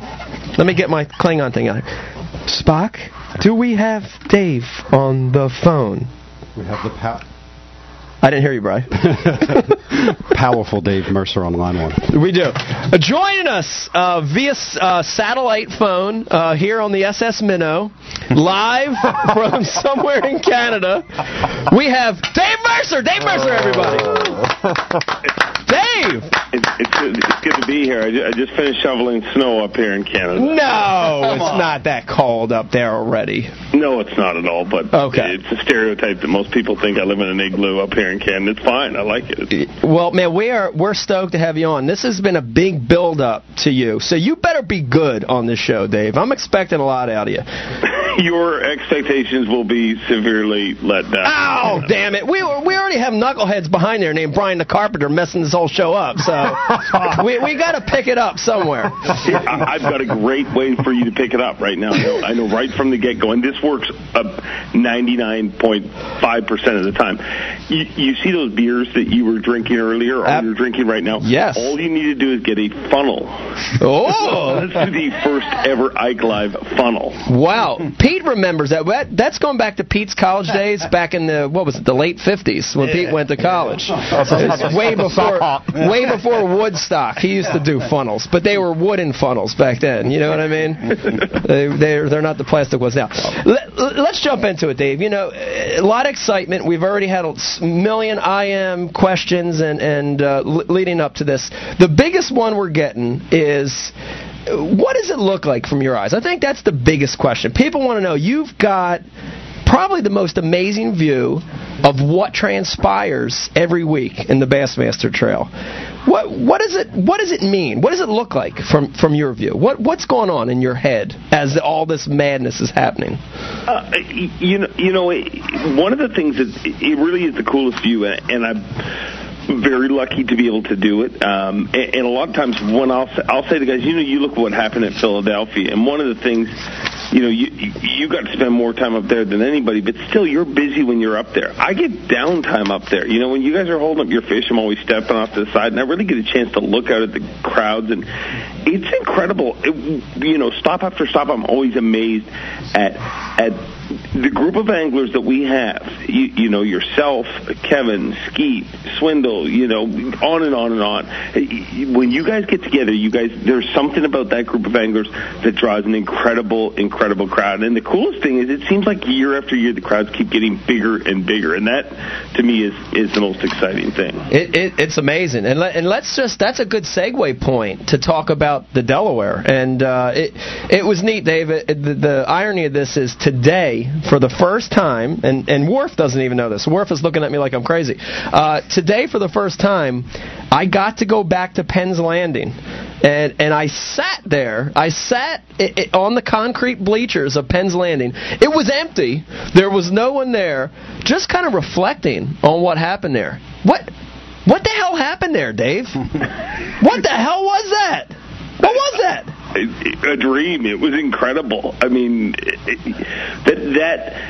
kind of a little weirdo when I grew up. I watched a lot of wrestling and stuff, and I kind of wanted to work in wrestling somehow, like as the brat manager that would just get people mad and get people cheering or yelling. And I kind of felt like that for a few days. I mean, that culmination with everything that you did there, and then that group of people and that hungry group of people that wanted to see a tournament so bad. Yeah. It was incredible. It was. I've done, I think, 5 classics now, and I've also done some really big crowds for Toyota Texas Bass Classic, and I can tell you that was not the biggest crowd I've ever been in front of, but that was by far the most powerful crowd that I've ever been in front of. It was incredible. I mean... lot of energy. Pete, I mean, the energy there was real. Like, you could cut it with a knife. It was so thick. I mean, it was this weird, tangible energy that came from those crazy people that showed up. It was pretty awesome. And Dave, it's Pete. Great to have you on the show. It was an amazing. We didn't know what we were going to get. No, right? We were scared. A lot of guys were scared. In fact, folks at Bass, me, everybody in the committee, we were like, "Oh my goodness, we're going to get a good crowd, a big crowd. What's going to happen here?" It's the first time it ever came to Philadelphia, and they showed up, with an enthusiasm that was unmatched. And I got to say, Dave, you had a tremendous role in bringing that out of the crowd and caring for that crowd and, and introducing the anglers to that kind of excitement. It seemed as if you were ready for something like that. It was a job well done. I was really amazed watching you handle that crowd. It was awesome. Did a good job. I appreciate all the kudos, but to be honest, I mean that crowd did everything.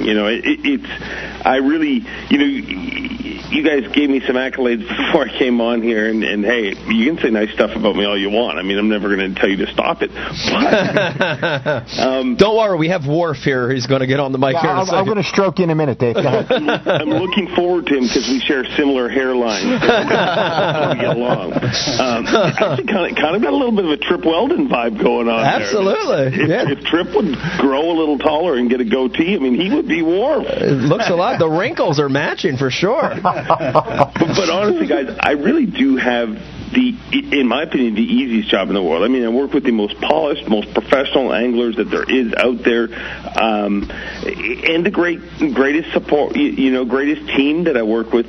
All the event staff at Bass that puts it all together. So it really, it's very easy. And honestly, a crowd like we had in Philadelphia, it just gets. I want to put a open invitation right now that anybody that travels from Philadelphia that was in that crowd, contact me. I'm going to get you front row tickets to the Classic. Okay, we'll get you. We need that energy. We need to bring that energy everywhere. We need the Rodfather. Ryan, can we track the Rodfather down? Awesome name. Spock, is that possible? I think you just did. Just by mentioning his name, you've tracked him down. I can guarantee you right now. Oh shit, he's knocking on the door, Dave. Dave, get the gun back. Now, Dave, you know what? You're very humble, but what you did on the final day, you figured out in 3 or 4 days how to get the crowd completely raucous, and all you had to do was just bring up the Dallas Cowboys. That's all he had to do, and I was in it. It changed the vibe nearly immediately, man. Yeah, and by the way, Dave, if I didn't win that event, I was looking to you to be my bodyguard to get out of there alive, just to let you know. You would have been a human shield for me. So if you didn't win your event, that event, as I just called it, your event. Conspiracy. If you did not win that event, I don't think you would be the one that needed the bodyguard. It would be whoever beat you. I swear to you. I mean, literally, if you had lost, it would have been the first time I announced the winner's name as I leapt off the stage. The mic would hit the stage and make the squealing sound like in wrestling. It would have been a little scary. That might have happened. Let's switch topics here, and I want to ask you about something because I'm sitting next to Pete, and we experienced this early on, so I want to bring it up. So, hey, the bottom line is, you're geographically different. You're a different person. Me and Pete were different. When we first started, we're from the Northeast. We felt a little outcasted when we first came on the scene.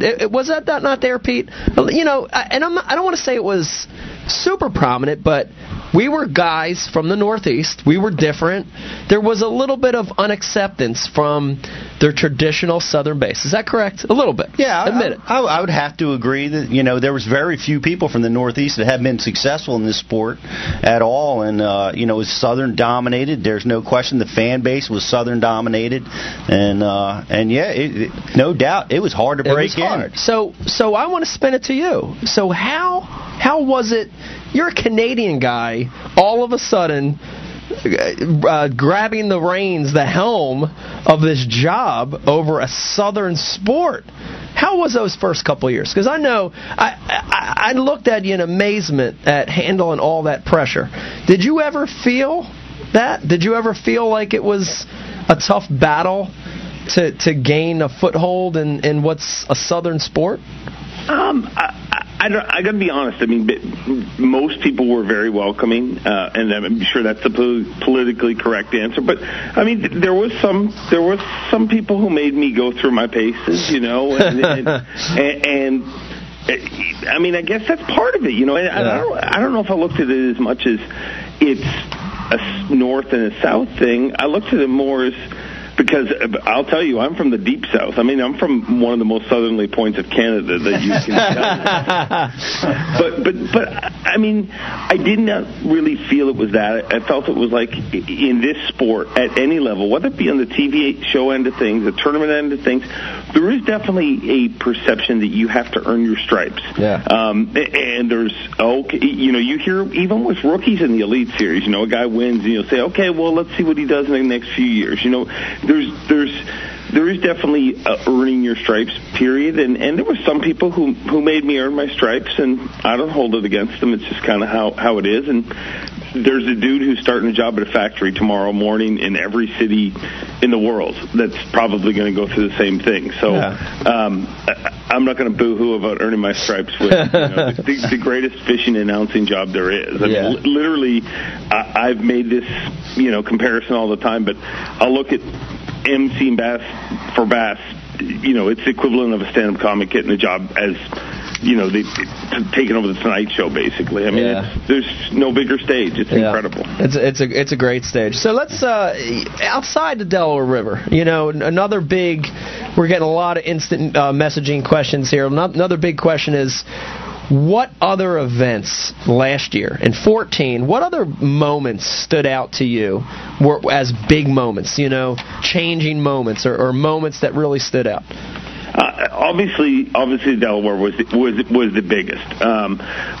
We started off. The Classic was pretty incredible. I mean, that Classic, that crowd at takeoff, the energy that was there, and that always amazes me. Not that we just get thousands of people that come out to watch you guys weigh in fish, but if you really think of the people that show up for takeoff, I mean, we drag our butts out of bed at some ungodly hour, make our way to whatever convenience store, fill our body full of whatever energy drink you drink, whatever it is, coffee, Red Bull, whatever it is, and then go, and all these people show up to literally watch you guys idle away from the dock. I mean, people, I'll say on stage, it's like getting inside NASCAR's pits and stuff, but really it's not, because when you're in the pits, I mean, you get to see them take off. Literally, they don't even see you guys go fast. I mean, I announce you idle away from the dock, you wave your hands, and that's all they really get to see, maybe a quick interview, but that's pretty cool, the experience. And so we started the Classic. I mean, that was a big one. One of the cool things that happened this year, and it happened at the final event of the year, and it wasn't a big crowd story, but it was one of the things that I thought was really cool and very unique. I mean, obviously the Angler of the Year event was extended on to Monday, and obviously not the big giant crowd like we would have loved to have at that event. Oh, they had at least 10 people in the audience. I thought it was a pretty good crowd. The dozens of people went nuts. But one of the cool things that really happened there was when Hackney won that title, because a lot of the anglers were not kind of mobbed by people like you guys normally would be if we were in Philadelphia or one of the big venues with a big crowd. It was really cool to have all the anglers.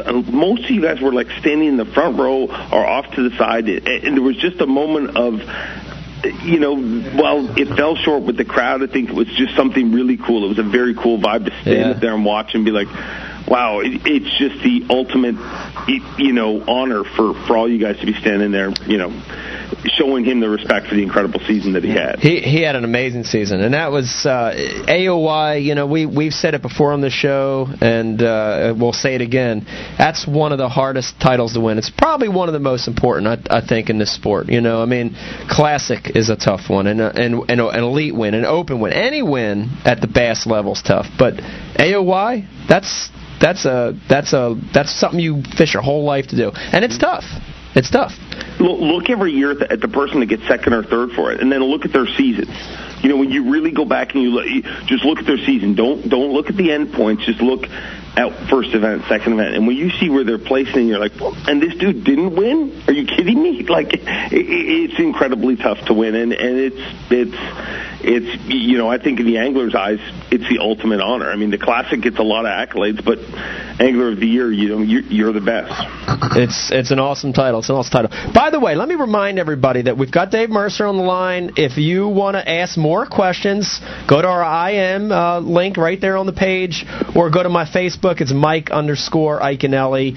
Let's ask Dave questions. Come on, we're going to give you some hard ones, Dave. There's going to be some weird ones that pop up. You don't mind answering some weird questions, do you? I got a question. Oh, wait. Worf has a question. This has got to be a weird one. Hey, Dave, Worf here. How you doing, buddy? Not bad, Wolf. What up with you? Nothing much, my friend. Listen, growing up, I was a huge wrestling fan also. I can tell. What manager... Oh, yeah, come on now. You want to start throwing insults? Listen. What manager was your inspiration if you had one? What manager was your guy when you were a kid growing up? I'm going to go for a mixture. I mean, it's got to be Captain Lou Albano with the mouth of the South, of course, Jimmy Hart. Yeah, I'm going classy Freddie Blassie all the way, and there's no mixture. It's just him, and then the rest all go behind him with his Liberace suits. Come on. He is strong, but I mean, I wouldn't mind a little side dish of the Slickster himself. Yeah. Slickster? Yeah, because the managers nowadays they don't hold a candle to the ones we grew up with. That's true. Very true. Because I'm just starting to get back into this because my son's starting to watch it, and it's bad. It's hard to watch. And just to let you know, Dave, this is coming from a guy that was actually at the Cyndi Lauper concert when it came to Philadelphia. Sorry about that, Worf. Now I understand why he's wearing the mask.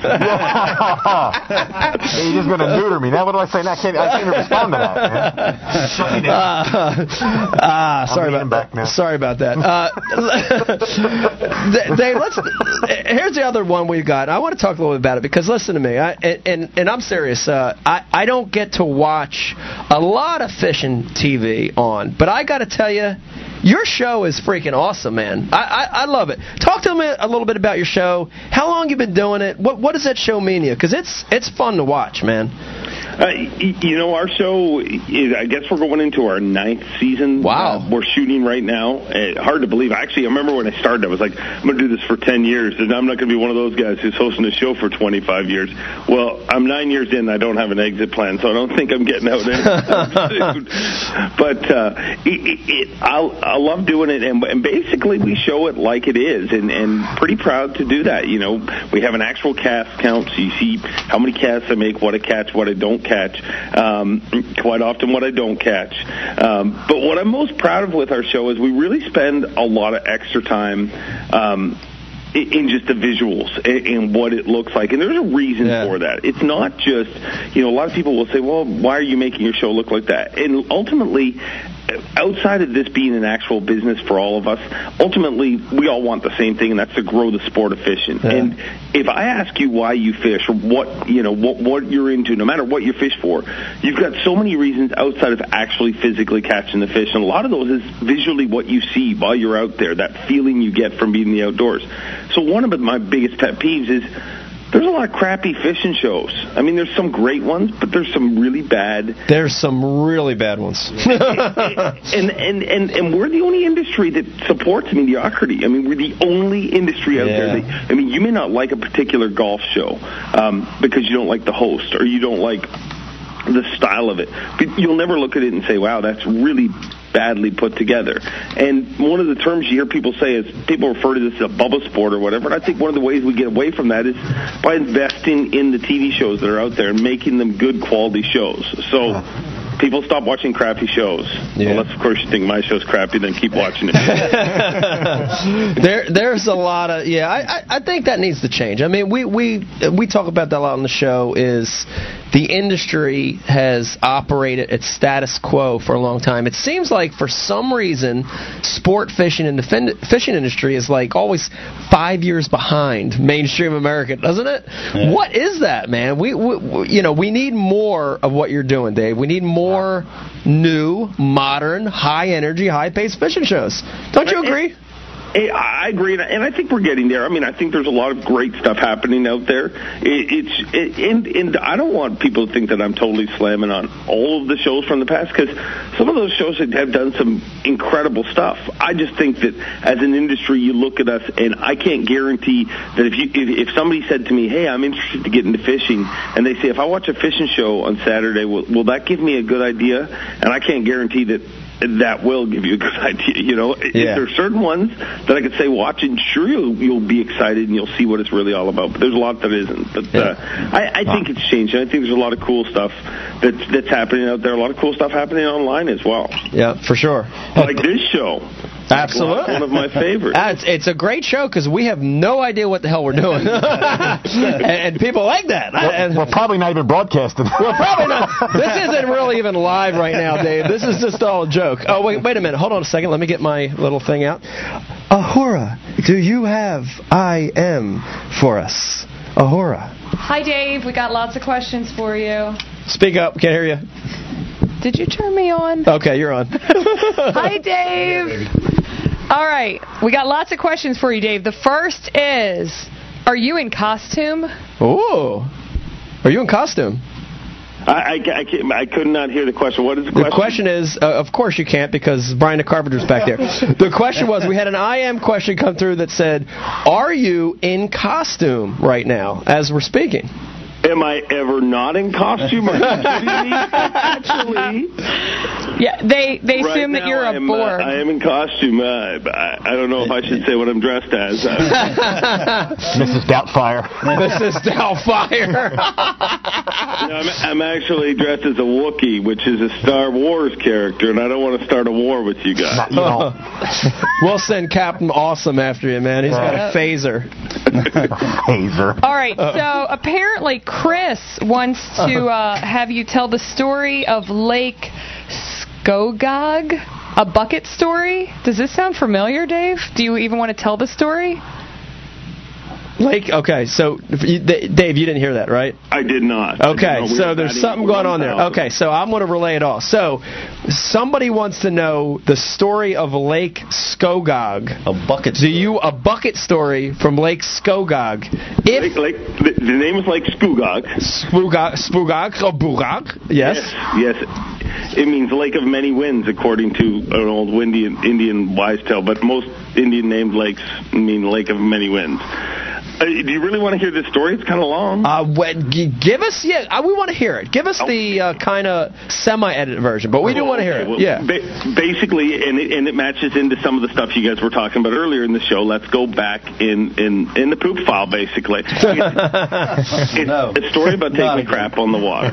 And basically, we've all had our situations. I mean, you fish enough, and that's going to happen. But basically, long story short, I get out there, and I'm pre-fishing for a tournament. Lake Skogog is a shallow, muddy lake, about to get a lot more muddy. But this shallow, muddy lake, and I'm way back in this flat that you cannot start your big motor up. And I need to go to the restroom, and I don't need to do number one. I need to do number two. And I've never been, there's some guys that, they'll just lean off the side of the boat. I've never been that guy. I'm a little top heavy. It's never cool to roll over and land in a puddle of your own poop. I don't care who you are. And so I've always wanted to avoid that, so I've never done that. I always run to Marina or wherever when I need to take care of number two. But I was in a situation where I can't take care of it. But I remember I read in Reader's Digest to sit down on a hard surface and it will go away. And lo and behold, I sat down on a hard surface, it went away. Oof, I was good to go. Good. I didn't know that. No, you keep that little in your back pocket. What was the hard surface? A hard surface. It just sat on the front deck of the boat, just sat there for a second, and you felt it go away. I was like, okay, we're good. Got back up, fished for about 10 to 12 minutes. But then it came back. And this time it was pissed. This time there was no control. I had a situation that I was once in control of. Now, it was in control of me. So I was going to poop, and I was going to poop right now, whether I liked it or not. And I stood up there in the front deck, and I did the poop my pants dance, where you're bouncing back and forth, and I'm looking, where am I going to poop? And at that point, I was running in this particular time, I was running an aluminum kind of walleye bass boat type thing, and I looked back at the back deck of the boat, and I'm like, where am I going to poop? And then it glowed to me like a glowing beacon. Whoa! The minnow bucket. There it is, back there. So I make my way to the back, and I go to the minnow bucket, and I sit down, and I take care of business. Basically, it's like a scene from Dumb and Dumber. I don't want to repeat it like a flock of swallows, basically. It was ridiculous. And I'm all good. So then I, clean up and sit up. But now I've got this minnow bucket full of brown sharks. Brown bait. It was horrible. So, and I don't believe in littering, but in this situation it called for whatever situation. So I picked up the minnow bucket. Now remember, this is like a yellow, got a handle on the top of it, like a 5-gallon bucket, maybe half the size. I lift this up and I throw it into the water, and it floats away, basically, and I'm done. I'm fishing away. An hour and a half passed, and I'm still back there, slowly picking apart the slop, and I hear this. And I'm like, what in the heck is that? And I look, what the hell is that?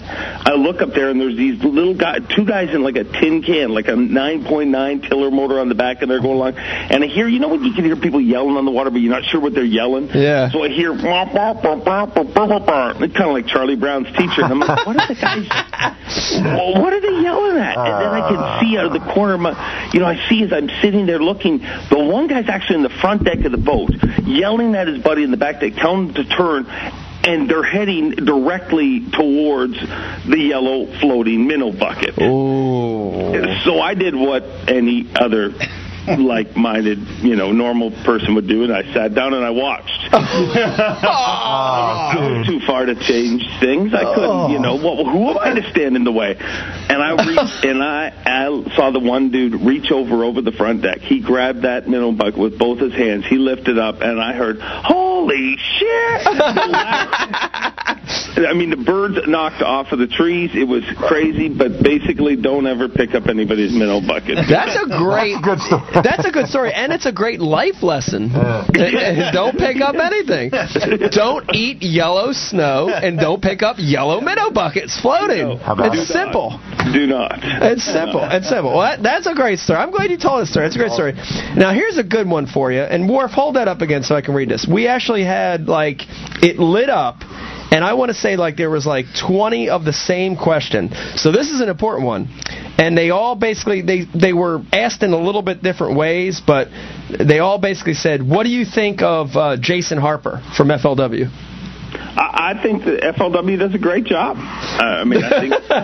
Are you avoiding something here, Dave? What do you think of Jason? I'm not avoiding anything. I think they do a great job. Okay, I didn't know if you guys had gotten a fist fight or there was an elevator incident. I've actually never met him. Face to face. Okay. No. Is there something I should know? I don't know. It's the weirdest thing. Is he trying to hit me up on that Tinder or something? I hear that's what all the kids are doing nowadays. He might be sending you a naked Snapchat right now. You better check your account. I don't know. I don't understand Snapchat. I can't read it fast enough. People send me stuff, and I'm like, son of a... I get half a message. Yeah, it's like, what? What just happened? What just happened to me?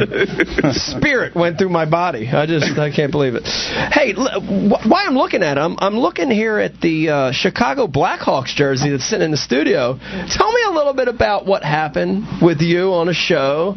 You had some kind of cup in your boat. What was that cup that you drove around for a day? Doing that show with Bickle really was incredible. And I'll tell you a story. I mean, obviously, we did this show with the Stanley Cup, which is pretty incredible, especially for a dude from Canada. That's cool. A dude from anywhere. That's cool. For someone from Canada. But the story of it really was funny how it came together. I mean, Bickle, a great dude, an incredible angler, not just a hockey player, but an incredible angler.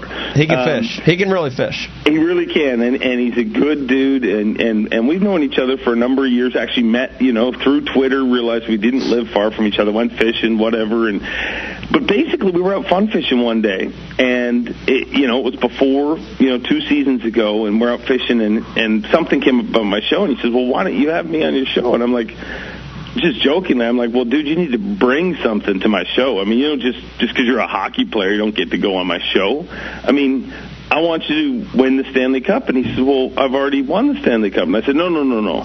I need you to win it and bring the Stanley Cup to my show. And it was an ongoing joke. Well, their season progressed. And they're winning, and as they went through round after round in the playoffs, we're texting back and forth, and I'm like, dude, you might actually get on Facts of Fishing. And lo and behold, they win the cup, and I literally thought, there's no way I'm going to, I'm not going to ask him about it, right? It was just a joke. But the next morning, I get a text from him the very next morning. He's like, hey, when are we doing the show? Oh, man. So it was pretty cool. We shot a show. It turned into a total disaster just because of everything that comes with the cup. All the people traveling around it.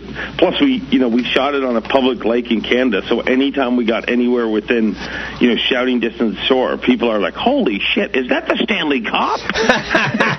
It's a stunt double Stanley Cup. It's not the real one. It was pretty crazy, but it was definitely one of the coolest things ever, and definitely as a Canadian kid, there's a moment like when we first put the cup in my boat. Like, I mean, we were sitting there waiting for it to arrive, and Brian grabs his cup, comes down, jumps in the boat, and I'm sitting there, and it's sitting there at my feet, and I go to take off, and it kind of rolls back, and we both, put our foot up to stop it from rolling out, and we're like, Stanley Cup's about to roll out of the boat. How crazy is it? It's just one of the weirdest things. One of those moments you were like, is this really happening? That's crazy. That's unbelievable. How does it arrive? Like in a crate with packing, or on a plane, a private jet? There's a handler. There's 3 handlers, actually. One of them's always with the cup. They never touch the cups without their hands in gloves. So anytime, basically, when Brian was there, the guy wouldn't even touch the cup. He'd bring the case out, open it up, and Brian would grab it. So it's got a handler, and he made us put a life jacket on it and stuff like that. I guess that's wow. It was definitely very cool. I mean, that guy gets to go to the world's greatest parties, but he is a perpetual designated driver for the Stanley Cup. I mean, he never gets to party. He just goes to these parties every night. Boo. Bring him up and pull him down all the same day. That's awesome. That's purgatory. That's purgatory. What do we got going on back there? Brian the Carpenter, Ahura, what do we got? We got some more questions? Dave, I got a couple questions for you, but I'm going to let you choose which ones you want to All right, Dave, answer. you can hear Ahura now, right? I can hear you. Hi, okay. Dave. Oh, my God. Something actually worked in our studio. Okay, cool. All right, so the 2 biggest questions I've got going right now are, do you think that bass will ever bring a tournament to Canada? Ooh, that's a good question. And who do you not enjoy interviewing on stage? Wow. Not because you may not like them. They might just be a hard interview. We're not trying to put you on the spot there with anything, but we that's really what everyone's are. asking. Yeah, we are trying to put you on the spot, but they were 2 good questions. If you don't like them, just say it. No. I mean, I'll tell the truth. I promise to tell the truth. My daughter just walked in the room. She's telling me it's Ike Live. We can't be quiet. It's Ike Live. Say hi. Hi, sweetie. Go to bed. What are you doing up right now? Sorry, I had to stop to parent. But I do not think there will ever be an event in Canada, just simply because there's so much that goes into running an event. Just to get all the service trucks across the border, to get all that stuff. I just don't. I don't see it coming. There was enough trouble, on a border fishery. I would love to see it one day. It'd be awesome, but I don't see it happening really quickly. I mean, there's a lot of pain in the butts. I mean, when we go to shoot shows, in the U.S., there's a lot of stuff we go through, and it's the same thing when you bring crews across the border. So there's a lot of headaches that come with that. So, unfortunately, to be the bearer of bad news, actually, you know what? I'll change my answer. Yes, we're working on it very hard. There'll be an event in Canada anytime soon. You made a lot of Canadians happy right there. The second question was about who I don't like to introduce. I can honestly say there's nobody that I don't like to introduce. There's guys who are harder work. I mean, and guys who I love. I mean, one of the guys who I've really got a cool relationship with, and I think if you sit with him, you learn a ton, and it's it's really, his stories are incredible, but it's not the easiest time on stage. Is Rick Clunn, and he knows it. I mean, I've talked to Rick about it, and Rick, that's not a part of the sport that Rick is one of those people that, on the mic and stuff, that's not where he wants to be. His tournament ends when he leaves the water, and going on the stage is just part of it. He has to do. Yeah. I'm not going to back away from your question and say everybody's the same. I love introducing them all, but guys like Rick Clunn are a little bit more challenging. And the other thing that really does suck, I get to be 2 feet away from guys on their greatest moments, and I also get to be 2 feet away from guys on their lowest career moments, and it's one of the hardest things, and it's really, if you think about it, our sport's really evil. How we if you lose in a golf tournament, you may have thousands of people around you when you lose, but you're focused on hitting that ball in that hole. We let the competition stop, and then we parade 2 people in front of a crowd. We make them face the crowd, and and then we say you lost. It really is evil when you think about it. That's a great example. Oh, and my God. It's super tough. And to make matters worse, the guy that loses that golf tournament still makes $1 million, and the guy that loses the bass event goes in the hole for about $30,000. So. If you've ever finished second place in a bass tournament, it's got to be the worst experience in the history of the world. Yeah. You know, like you said, Dave, you're paraded out there, you're in contention, you throw your fish up on the scale, somebody's going to win, and when it's not you, the whole crowd erupts. The MC kind of shucks you away like an unwanted kid or something. Yeah. And you're forced to the back of the stage, and you're wondering what just happened to me. Yeah. It's a horrible thing. It's horrible. You wonder what just happened. You find your way to the public restroom, and you rip the toilet straight out of the bottom of the floor. I'm not saying I ever did that, but a lot of people would do that. I think you ought to have a care kit, some kind of consolation prize to hand that guy as you're shucking him off the stage. At least, like a dozen roses, a bouquet, anything, a box of freaking candy. Kleenex. Give him something, the poor guy. You're heartless up there, Dave. I'm telling you. Come on, think about this. I'm cold-hearted. All right, what about Rick Klein is a great example. What about Aaron Martens? Because I know several times during the year, I remember you asking him, how'd you do? How'd you catch him? And then all of a sudden he started talking about the energy bar he was chewing when he was running. How do you connect those pieces? I love Aaron. I swear to you, I love Aaron. He may think I hate him at times, but I love him. and he is so much. My favorite ever Aaron interview that I had with him was actually not on stage. It was after a tournament he was leading a few years ago, and I always will throw him kind of oddball questions, but I did all the this is the bait, you're using this what you're doing and everything. And I said, Aaron, you love to run, don't you? And he says, yeah, bro, I love running. I mean, I love to run. And I said, Aaron, I too have taken up running. I said, but if I run, when I choose an animal that I'm like, I said, I run like a wombat. I said, now you, Aaron, if you had to choose an animal, what would you run like? And he said, bro, without even missing a beat, he goes, bro, I run like a bird. And I said, a bird? Aaron, you know the bird? Birds are horrible runners. He's like, without missing a beat, he's like, no, they're not. The Roadrunner is an incredible runner. That's amazing, dude. Wow. That just shows you that Aaron is, a genius. He's just thinking at a level that, and really I've seen him do things on the water that are very much like that. I remember covering him. He was fishing this little channel, and I'd been with him the day before. The next day, we're covering him from morning one, and I said, where do you want me to be? He goes, just go right across the bank. You're good. If you power pole right on that bank, you're good. And I said, okay. So he's fishing an hour and a half in, and he'd been labeling the fish. It was up at La Crosse, and he's not catching any. And he turns around and he's like, bro, you got to leave. You're ruining everything. It's destroyed. And I'm like, well, what do you mean? He goes, the shad. They come in, they swim the shoreline, and your boat is interrupting them so they can't come over here, and I won't be able to catch them. And I'm like, I turned over straight. I'm like, whatever, let's just move. He wants us to move. Dude, within 5 minutes, he started catching fish. And I'm like, I would have never thought of that in 100 years. Oh, my God. So he is incredible.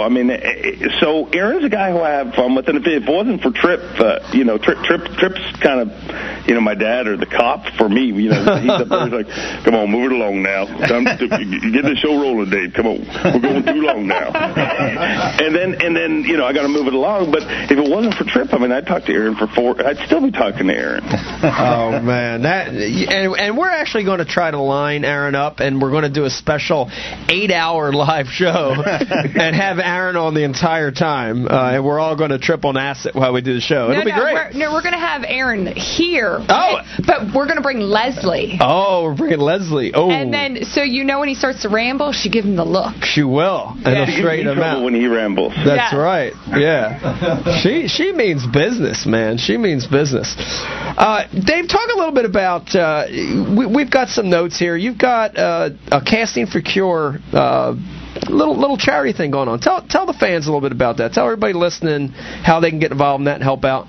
Yeah, Casting for a Cure we started, a number of years ago. Unfortunately, my mom lost her battle with cancer, and she was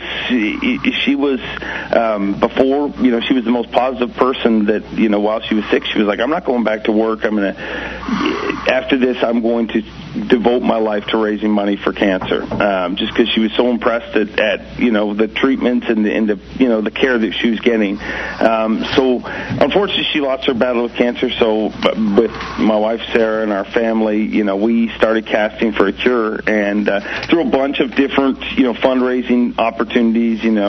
We've had tournaments, we've had different things throughout the years, and I think we're closing in on a couple $100,000 we've raised so far, and it's just our little part. Unfortunately, cancer affects way too many people, and it's a little thing that we do to try and to help out.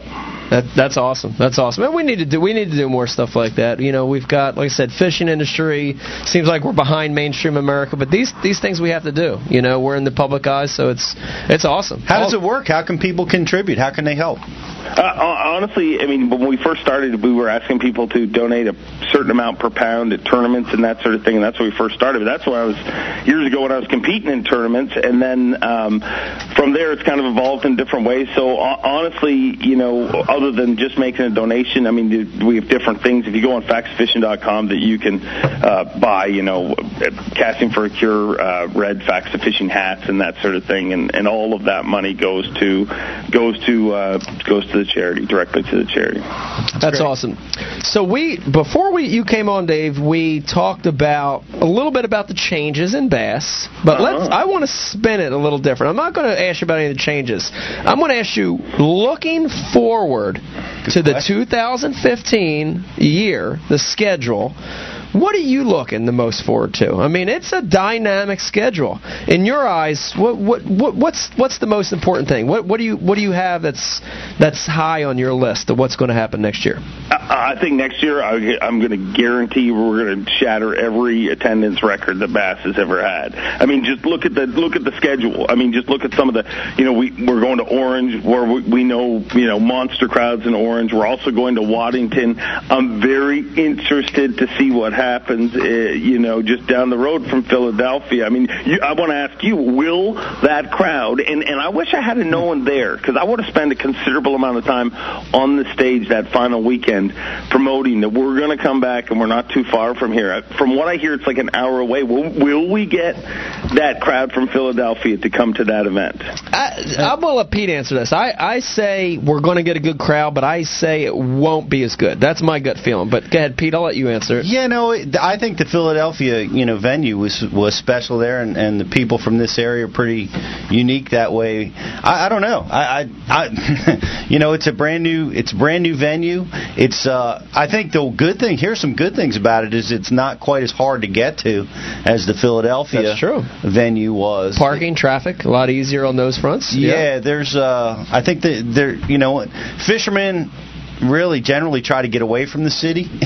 They don't go into the city. So being at this venue, it's going to be outside the city. And here's somebody you're going to draw from Baltimore and Washington, D.C., and there's a monster bass fishing crowd in those two cities. So I think if we can somehow pull the Philadelphia people down and bring up the Baltimore and D.C. people, I think you're going to have a massive crowd. I honestly don't know. I'm looking forward to seeing what happens. It's going to be an exciting year next year. A lot of, and I'll be honest, I'm biased. To me, the venue, all its success happens at the actual stage for me. You know what I mean? I want you guys to be on good bodies of water where you're catching tons of fish and stuff. But I'll tell you what, I'll come to the Delaware River 700 times before. If I were making the schedule before, I would go to Falcon again. So a great bass fisher, you're going to catch some giants, but to me that everything, that stuff that happened in Philadelphia, and it's happened in a lot of venues for the Elite Series, it happens. That's what grows the sport. That's what that's what it's all about, if you ask me. Where is the sport going, Dave? Where do you think the sport is going? I mean, we've talked a lot today about what's going on with the pros and you know, I don't know, all the changes that are coming out, whether or not there should be the win and you're in deal on the Classic this year.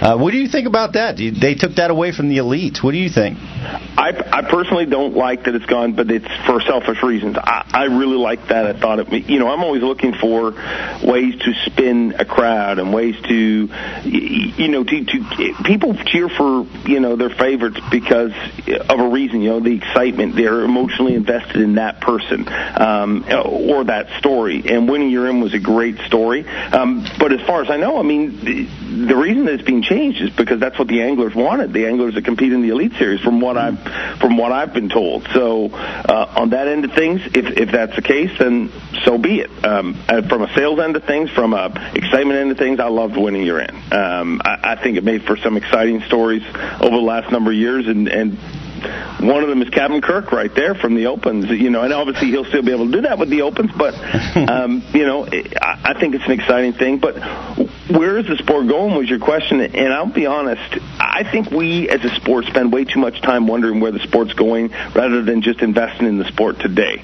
And what I mean by that is I remember leaving the Classic in 2006, and that was, I believe, Luke Clausen's Classic when he won. And I remember somebody turned to me and said, where is this sport going? When is this sport going to get big? And I said, well, let me just think about this. I just walked out of an arena where there was 20,000 people cheering middle-aged guys in funny shirts holding up fish while we yelled out names. I think it's doing pretty good. Clown suits. We should always focus on getting it bigger, but a lot of times people say, when's it going to get bigger? What can we do to make it bigger? Rather than just focusing on, hey, let's celebrate things. You know what I mean? Like, how often do you hear a tournament where, Philadelphia, the cool thing about Philadelphia is that was a bass tournament. That's all that was. One of the things that I find so frustrating is whenever we've had big crowds, there's so many naysayers in the whether it be the chat board warriors or the people on different websites that are trying to drum up traffic, saying stuff like, well, there was only a crowd there because they had so-and-so performing, or there was only a crowd there because they were with this festival.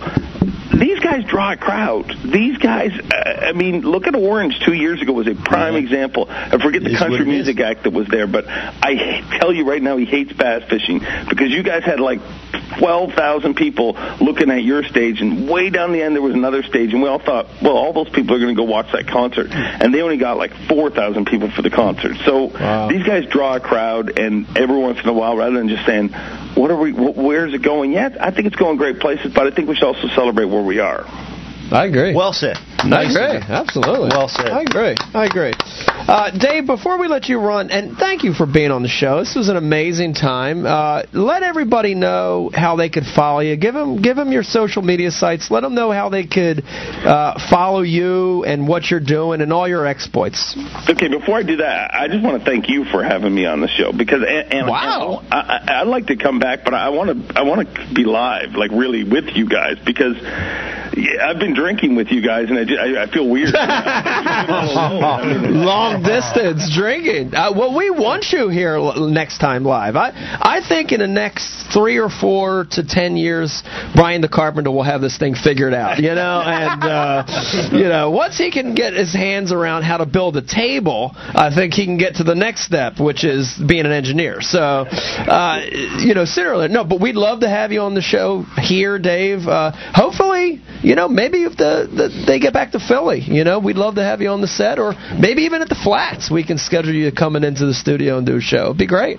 Anytime. And if we do go back to Philly, I'm going to guarantee you that I'm going to book my flight out a day later because it killed me to leave when there's... we go to so many places, so many guys win, they don't have a victory party. I knew that was not going to be a problem with you. So. No. Our party lasted 2 days, and we had a lot of drunk people sleeping in the corn, so it was an interesting party. I want to be one of those people in the corn. But I know you guys are on a schedule here, and it looks like people's glasses are empty. So real quick, you can follow me. Factsoffishing.com is our website.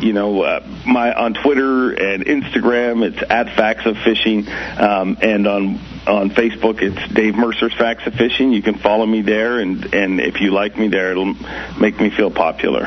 Yeah, I love it. Well, Dave like Mercer, everybody. Dave Mercer. Thank you, Dave. Wow. Thank you, guys. Take care. Wow. Man, hold on. Let me get my thing. Spock, that was a great guest. Do we have no mics back there? So I don't know what's going on. We got mics, but listen. We do. Okay. The Rodfather has been IMing. Wow, the Rodfather's been IMing. So, that's awesome. Hey, Spock, can you post what our phone number is? I could do that. Okay, so nobody call in until the Rodfather calls in. Okay. We don't have call waiting. We don't have call waiting. All right, Rodfather, we're asking you to call in. We would love to have you on. You made the Philly event. You're a special individual. We want you on the show. And Worf, I see you getting excited about the Rodfather calling in. I can see the sweat beating off your head over there. Yeah, that would be the 2-inch thick rubber mask. It's the latex. Okay. I knew that shit looked hot. Okay.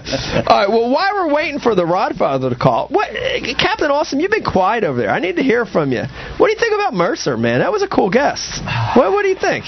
Is he doing a good job? I think he's doing an amazing job with Bass. What do you think? For sure, and even before Bass, I've been a big fan of him. I mean, I'm also a very loud, talkative, passionate fish head, and I really like what he's been able to do. I mean, I want to be him when I grow up. You know what I mean? Absolutely. It's somebody that I can identify with, and I hope we find more people like that, people who can really spread the word and bring more people into it. So is that the way? Is that the way to get more? See, now this is a good example, because Captain Awesome, you look like a regular adult, but you're actually still kind of a young man. You're fresh out of college. For is sure. that a way? I mean, what can get that age group, the late teens, early 20 age group? What can get them excited about the sport of fishing? The age group. What can get them excited about the sport of fishing? The age group. What the heck's that? What is that? Why is there an echo? Stop that. Stop that. What are you doing back there? Okay, I think you can answer that. Oh, who else? You're awesome. Okay. You can find success in what you're truly good at, not just being a professional angler. Maybe you want to be a record chaser, a big bass chaser. Maybe you just want to talk about it. 'Cause that's what I do. I talk about it all the time. I just live and breathe it. And maybe and it's just, you're seeing people, all these different roles, and that's one of the nice things about media, and like he's been able to do with YouTube. Like I said, before he got to Bass, he had a big following, and it's pretty cool. He did. And it's unique. It's unique. And we need that. We need new stuff. We need new mediums to promote the sport. Mm-hmm. We have to have that. Well, it's a changing world. And I agree. And the sport is changing. We are a little bit behind. Bass fishing as a whole is a few years behind the rest of the world, it seems. But you know what I really liked about Dave is what he said right there at the end is, let's celebrate what we have. Absolutely. Yeah. Man, we got an awesome thing. Absolutely. I mean, how cool is it that grown men get to go out there and compete for a living catching fish? How cool is it that we get 20,000 people showing up to a weigh-in? And how cool is it that we have 10 million people that list bass fishing as their hobby? It's awesome. Yeah, we got a great sport. Celebrate what's happening, because there are too many people. The reality of it is there's too many people that bitch and live in the negative. Mm-hmm. Example, a.k.a. Harold Sharp. Excuse me. Why do these people always complain? You're right. Wake up and smell the roses. Amazing things are happening to the sport. Celebrate the past. Celebrate what the sport was, but also celebrate what the sport is now. And embody, who's playing in the sport now. That's great. Did Harold do something recently? I just every other day complaining. But what else we got?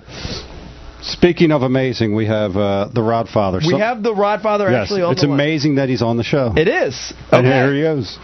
Live on Ike Live, I believe, if Brian, the a.k.a. Spock, made this work, we have on Ike Live the Rodfather. Rodfather, you there?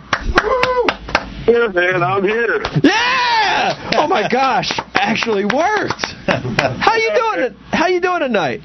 I'm doing exceptionally well, and I got to tell you, man, I got messages coming in, hey, they're shouting you out, this, that, and the other, and I got to tell you, man, I don't know if you know my whole story about my father dying last year on Easter Sunday, and he was a huge bass fisherman, and I hadn't fished in 27 years, guys. Last time I went with my dad, I was 12 years old. Now, I'm going to tell you something crazy. This is the first time that Bassmasters has come to the Philadelphia area, and I just started fishing last August again after 27 years off. The kicker to this story, my father was a pipe fitter at the Frankfurt Arsenal, where you guys launched every single morning. And when I tell you, if you don't believe in spiritual things, believe it now. Wow, that's wild. I actually, as you were telling that story, I kind of was getting chills. That's unbelievable, man. I'm a big believer in that. I'm a big believer in kind of things happen for a reason and come full circle. I'm a big believer in that, man. That's awesome.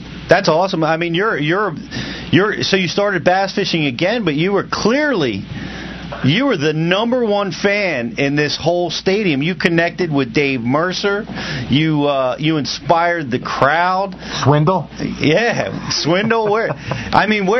Where's all this come from? Was it your father wrapped up into that, or is it just the fact that you're getting back into this awesome sport they're finding here in Philadelphia? Where was your head at during all that? Well, there's several things, man. I fish, I think, to cope with my dad. I was real close with my father and my family. We're Italian, Irish, American, and we're just really close-knit.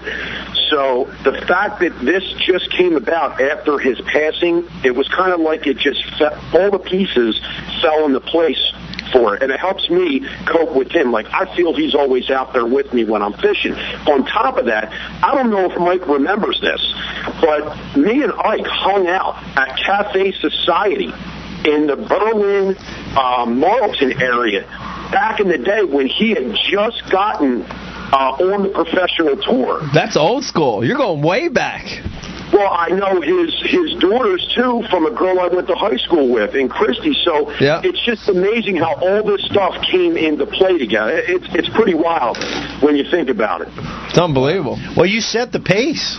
All other bass fishing fans are now looking to you. You got a lot of pressure on your shoulders now. It's interesting. We've heard it time and time again since that tournament that was the single best event ever held, and that's amazing. And for sure, you were a part of that. It was special. There was this weird energy around that event. What the heck was that, man? What was that? Can you describe the energy that happened at that tournament? My goodness, man. Let me tell you what. Dave Mercer had a ton. That's one of the reasons. He had a ton to do with it because he selected me and my friends out. We were there from day 1 through day 4, and we don't get to see this thing often around here. And the fact that all the anglers were as friendly as they were, it's unlike any other sporting event when it comes to meeting these people personally and having them really be good people. And I think their vibe played off on everybody else. There's no doubt about that. Yeah. It was special. Like I said, we've been to a lot of events, Pete, and that I can't remember when that's ever happened. No, and we didn't want to leave. No, we didn't want to. No, I wish it would have been a 10-day event. I remember hanging out with the Rodfather and his crew at the end, and do you remember that? We were there, and the buzz was there. There's a whole crew that just did not want to leave that. When did you guys finally leave? I thought it might have been the next day. I'll tell you what, man. I may have slept in my car. I'm not even... You know what's great too? I had a group of friends that actually Ike met and let them hold the trophy. They came and said they were Ike's family, and they weren't. And they met him at the. You remember those guys? My buddy Jack, Johnny Valentine. We call him Big Ball Valentine. I mean, these guys, they were infatuated with the win, with Ike, everybody. That's awesome. That's awesome, man. You know what, guys? I want to tell you something, too, man. You have done so much in this community when it comes to fishing in general, not just, for me, but I'm going to tell you, I started something in my father's memory where we're doing a Rodfather product thanks to Dave Mercer giving me that name, where I'm donating money to St. Jude's Children's Hospital with every hat or shirt that's purchased. So you've done a lot more than you can imagine on a whole nother level. Wow, that's awesome. Thank you. And while we have you on the phone, let people know how they can contribute to this. How can they get a hold of the shirt? Well, it's real easy. I created a splash page with just my story and my father's picture, and it's called RodfatherBass.com. Okay. It's that simple. All they have to do is read the story, and if they want to purchase something, they can just click on the online link, and everything's right there for them. It's very simple. Just a one-page write-up. That's awesome. That's awesome. Well, I tell you, I owe it to you guys, man. This is all, to you guys. Ike was my father's favorite angler because he was crazy Jersey, and you never got to see that. You just never got to see that. And I don't tell this to a lot of people, but when he won, I cried to the point where it was I couldn't even hold it in because my close friends, my girlfriend, my family, everybody was there, and it was just very emotional for me.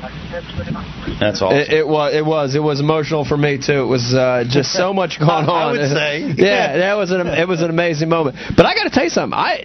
Does the shirt look like that? Because I want the Rodfather shirt. Does it have that logo on it that we're seeing on the screen? I'm going to order one myself. I want that thing. But I actually did, Mike. I actually went to a local T-shirt company in Mulligan Hill, and they redid the logo with my father's and my image in the letter O.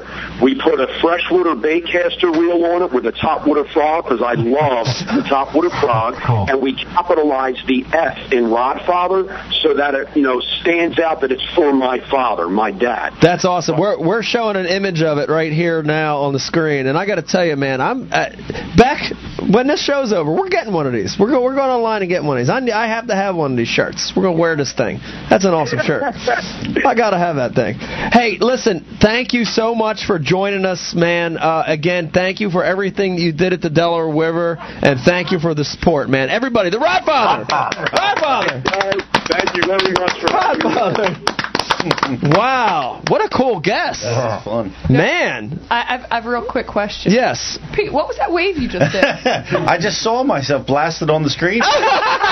I thought Brian the Carpenter wanted to get away. Hey, people are really either loving your outfit or asking why you didn't dress up. Well, everything's real, right? It's polarized. Listen, everything about Pete's costume is real except for the sock shoved down his pants. Everything else is real. Oh, Lord. I got nothing. Okay. You want to do a song, and then I'll try to get Aaron Britt on the line? Or yeah, let's do this. Let's get a time check here. We're at we're at 10:30.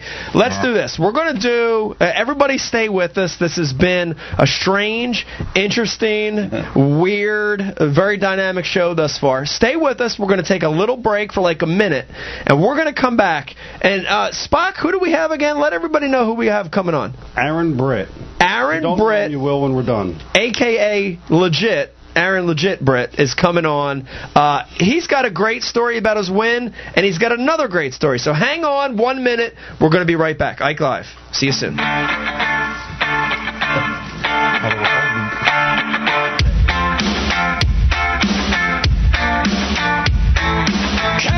all the assholes in the room. Well, I'm definitely not alone. Well, I'm not alone. You're a liar, you're a cheater, you're a fool. Well, that's just like me, you. And I know you too. Mr. Perfect don't exist, my little friend. And I tell you all again. And I do it again. Counting all the assholes in the room. Well, I'm definitely not alone. Well, I'm not alone.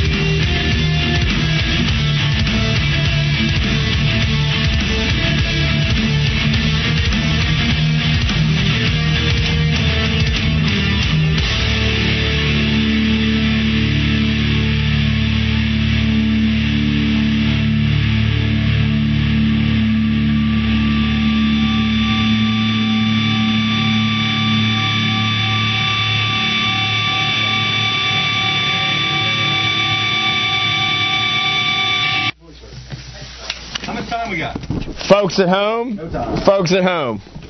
we're back. I changed it up a little bit on the break. I don't know. Do you notice? I guess a few of us changed it up.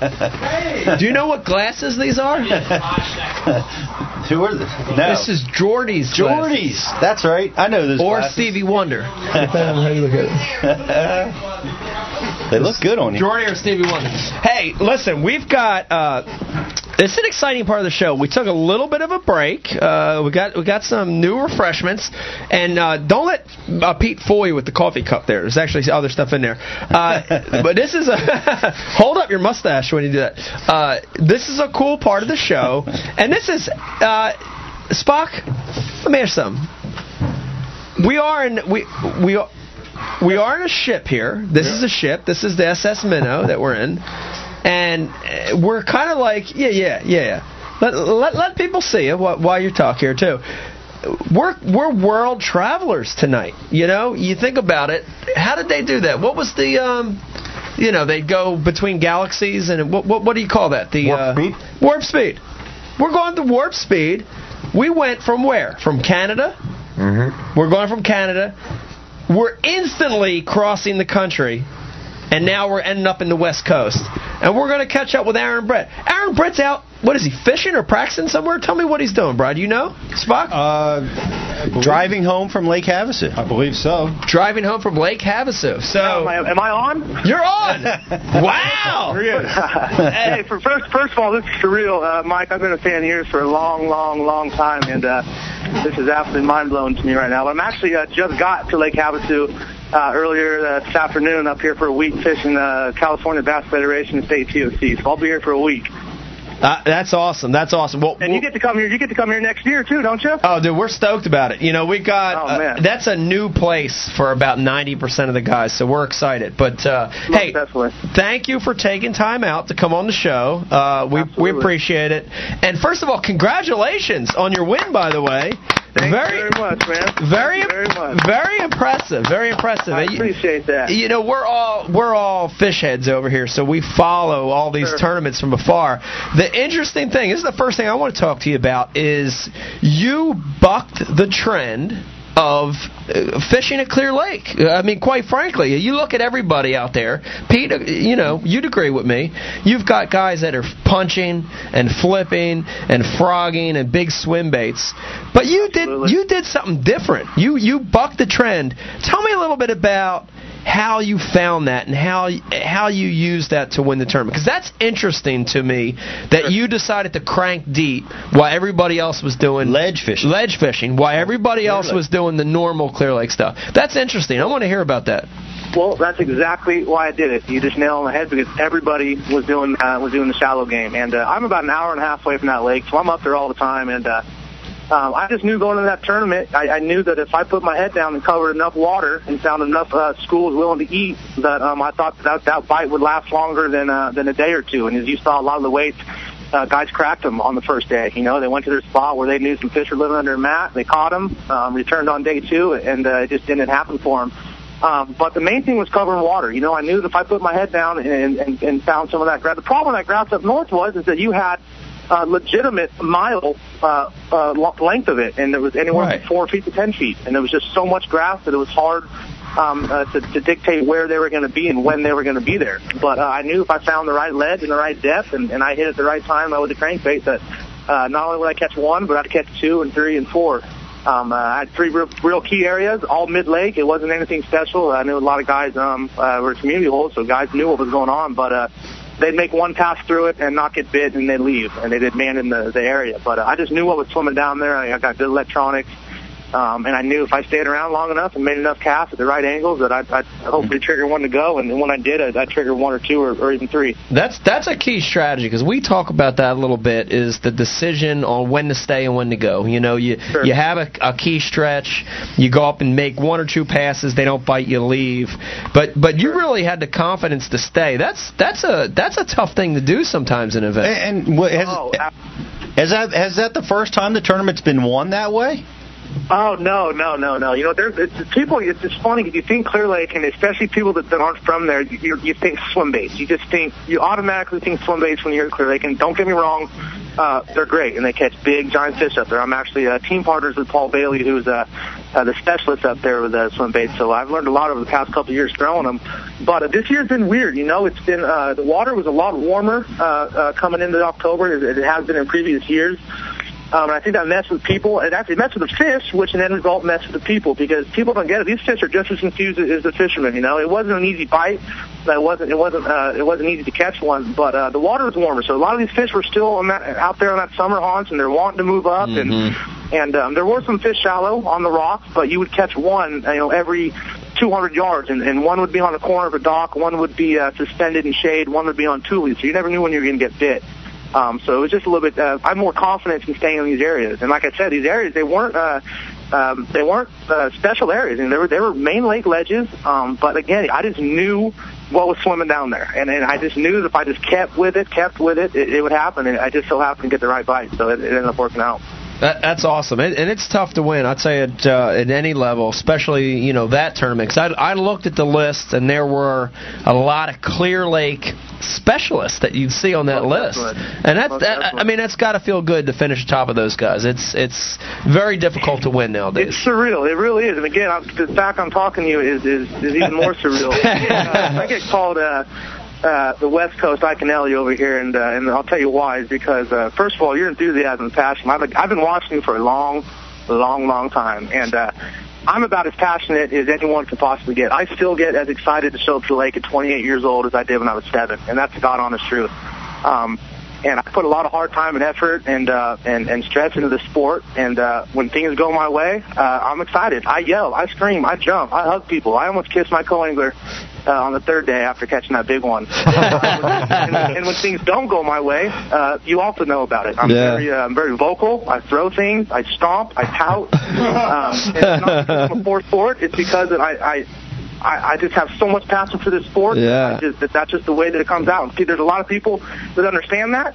Yeah. And again, you're going to have the people that don't understand it. It is what it is. But I'm not going to change for anyone, and it's gotten me to this far, so I'm sticking with it. Absolutely, and that is a hard thing to explain, and it really is. That passion is a hard thing because it's fragile. You walk the line there of it being passion and you being an angry, mad person, but I can relate to it. And what I like is that you're really, what I like about you, Aaron, is you're not your typical angler, which is great, and that's what this sport needs. Sure. A lot of guys might not know some of your background. We've got in the house tonight. We've got Worf here, and Worf is a big fan of yours from afar. He's a big man, and Worf is a big man. Worf, what are you coming in at? 250, 260?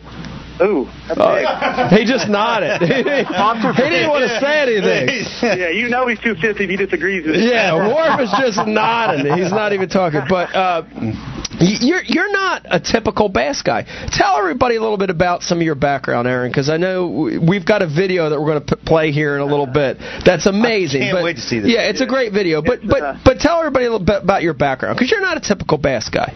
Sure. Well, fishing comes first. I've been a fisherman since I was able to walk and throw a line in the water. But with that being said, I've also been a big fan of mixed martial arts, MMA. At a real young age, I started watching. My dad was nice enough, and I don't know if there was a good parent but he would take me to Hollywood Video, a local store, and rent the UFC 1s and 2s when there had no gloves and no rules. And I watched those guys fight, and there's something about that at a really young age that caught my attention.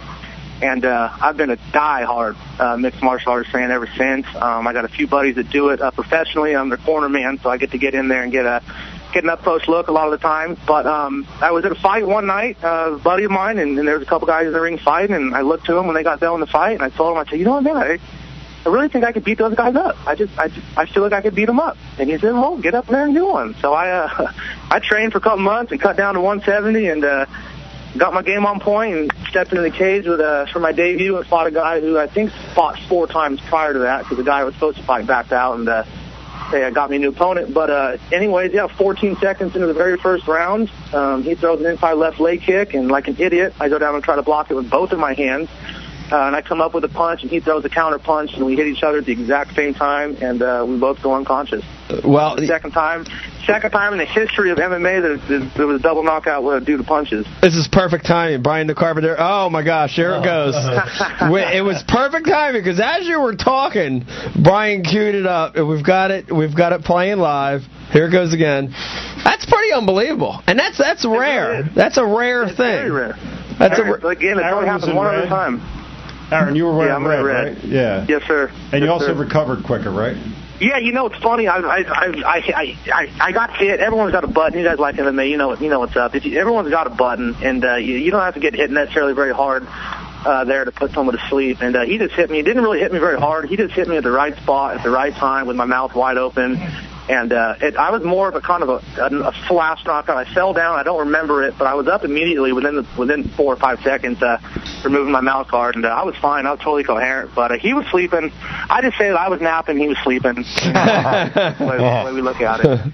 But yeah, very, very interesting fight. It was one of the first and only, and probably the last. Aaron, what gym do you train out of? It's Warfare, by the way. Galaxy Boxing and MMA here in good old Yuba City. Mike, you got to come down to Fish Clear Lake, man. We're right here. I need to. We're actually, when we get out there to fish the Delta, we've got a little time on the front end of that tournament. So I might get out there and play around a little bit. I'd be honored. We got a big local Buller's Bar. I'm not sure if you've heard of it, but they got some 9 to 11 pound spotted bass in there, and they're catching them every day. Wow. Ooh. Yeah. Well, the record was just broken, the 10.48 here down at New Maloney's in a tournament, believe it or not. But I probably caught 6 or 7 spots over 9 pounds last year. Didn't I read something in the notes that you have some records for spotted bass, or have an ungodly amount of fish over 5 pounds or something? Yeah, I've probably caught 100 spots over 5 and probably 50 or so over 6. Wow. I caught probably 10 or so over 9 this past year. But it's just a lake that they plant with kokanee, and it was really, really poor fishing 5 or 6 years ago, and if you caught one of these things, I don't know what you would do, but you would probably lose your lid. They're fossil. They don't even look like real fish. They're just guts on them. But there's a bunch of fish caught over 9 pounds last year. That's amazing. Maybe we can get out there and break a record. That's amazing because in the 30 years that Pete Glusick has fished, he's only caught 1 fish over 5 pounds. So he's shocked. And that was just a guess, an estimate. We had 41 pounds out there last year of spots. Oh my God, that's ridiculous! Jesus. Another interesting fact about Aaron: he won this tournament. He won this tournament out of a '94 Ranger. Out of a '94 Ranger. Yeah, that's awesome. Yeah. Hey, Aaron, have you bought a new boat with your winnings? Yeah, you know what? I towed a brand new 2014 Ranger Z521 here. Nice. Wow. Yeah. That's a good trade out. Boat, dude. It's not a bad trade. That boat did me well. I fished out of that boat for years, and I always knew that, I don't think that it matters what boat you're in. The fish I can't see that. It just gives me a little bit of a disadvantage if it get an A to B quicker than the newer boats. But I had the electronics on there to do me just fine, and it was comfortable, but now I'm really comfortable. Oh, man, that's a good change. Yeah, I actually started, and I had a Ranger. You remember this one, Worf? 374V. Yeah. Back in the day, it was a 94 Ranger, and that thing that thing lasted. That thing took us some amazing places. Mine was a 361V. Ranger 94 Ranger 361 with a 150 Merc on it. And it was actually the Classic Star one. And it fished me for since 94, but for me personally since about 2007, 2006. So it lasted a long time. But I'm glad to have a new one. I like it. I like it. I'm thinking. Here's what I'm thinking here. I'm thinking we set up a tournament here at the house, okay? And it's half bass fishing and half in the ring, okay? And it's me and you, Aaron, against Worf and Brian the Carpenter. Half fishing, half in the ring. Hey, someone calls you out. Fist and fin. We could even do arm wrestling. Fist and fin. I do pretty well there. Yeah, fist and fin. I like it. I want no parts of either end of that. But Worf, you've got to stay in costume for the entire thing. Hey, Aaron, back to MMA. So here's my situation, and much like you, where you said you're watching these fights and you feel like you could go in there and you could compete. What happened? What happened? Did you just insinuate that you could go in there and compete? No, well, that's the thing. Like, well, Aaron, no, listen, I'm not. No, that was not a rip on you. I believe nothing but respect. No. Okay, yeah, don't. I don't know. That's why everyone was laughing. I'm sure they probably put a funny picture of me up or something. I don't know, but right now, that's my midlife crisis. I'm training right now. My goal is to get down to about 215 so I can cut to 205, and I plan on doing a couple amateur fights within the next year. Sure. Training at the UFC gym in Cherry Hill. You know, right now I'm just working on boxing because that's where I'm worst at. What are some what's some advice or some mistakes that you made that maybe you can steer a guy? Keep your hands up. That's for starters. Don't drop your hands. The number one thing going into a fight, and again, I've been watching this for a long time, is the goal to go into a fight, and it sounds cliche and stupid, but not to get hit. You go in there, you don't want to get hit. The more damage you take, whether it be your body or your face, obviously the more hurt you're going to be. But something that you need to think about is ground, because 95% of those fights, particularly amateur fights, is because most of those guys go in there and just start putting their heads down and throwing punches around. But they go to the ground, and that's something that's going to be that's probably going to happen. So it's very uncomfortable. No one likes to be on their back. So if I were you, I would train a lot on your back. Not that you're going to be there, but if you do get on your back, and the guy obviously on top has a much better position on you, he can land quite a bit more punches. And then the defense, keep your hands up, man. It's tiring because these rounds are only 2 minutes. So 2 minutes of full-on fighting, that's a long time. And the guys that do it professionally for 5 minutes, that blows my mind. I mean, to get in there and do that for a full 25 minutes in the title fight is mind-boggling. But keep your hands up and just be calm and composed, because as soon as you go in there and start losing as soon as he reaches out and punches you one time and you feel it and your game plan goes out the window, then you might as well not even be in there, because it's probably not going to go the best. So you just got to be calm, composed, and then dieting in order to cut weight. Drink a lot of water and then eat right. It's tough, man. That's the hardest part. I'm a big foodie. I like eating a lot of stuff, especially late at night.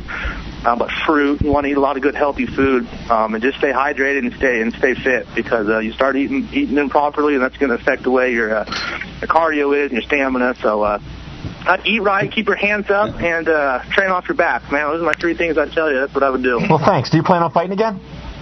I don't know. I got offered to fight that guy again for actually a pretty large sum of money, but I turned it down because I had a tournament coming up, and actually priorities. Oh, much more important than this. That's awesome. But that fight was funny. That fight took place a week before a big tournament I had. Oh, I'm sorry. I had a tournament a week before that fight happened, and I didn't fish very well because all I could think about was getting in there and putting on 4-ounce gloves and swinging away.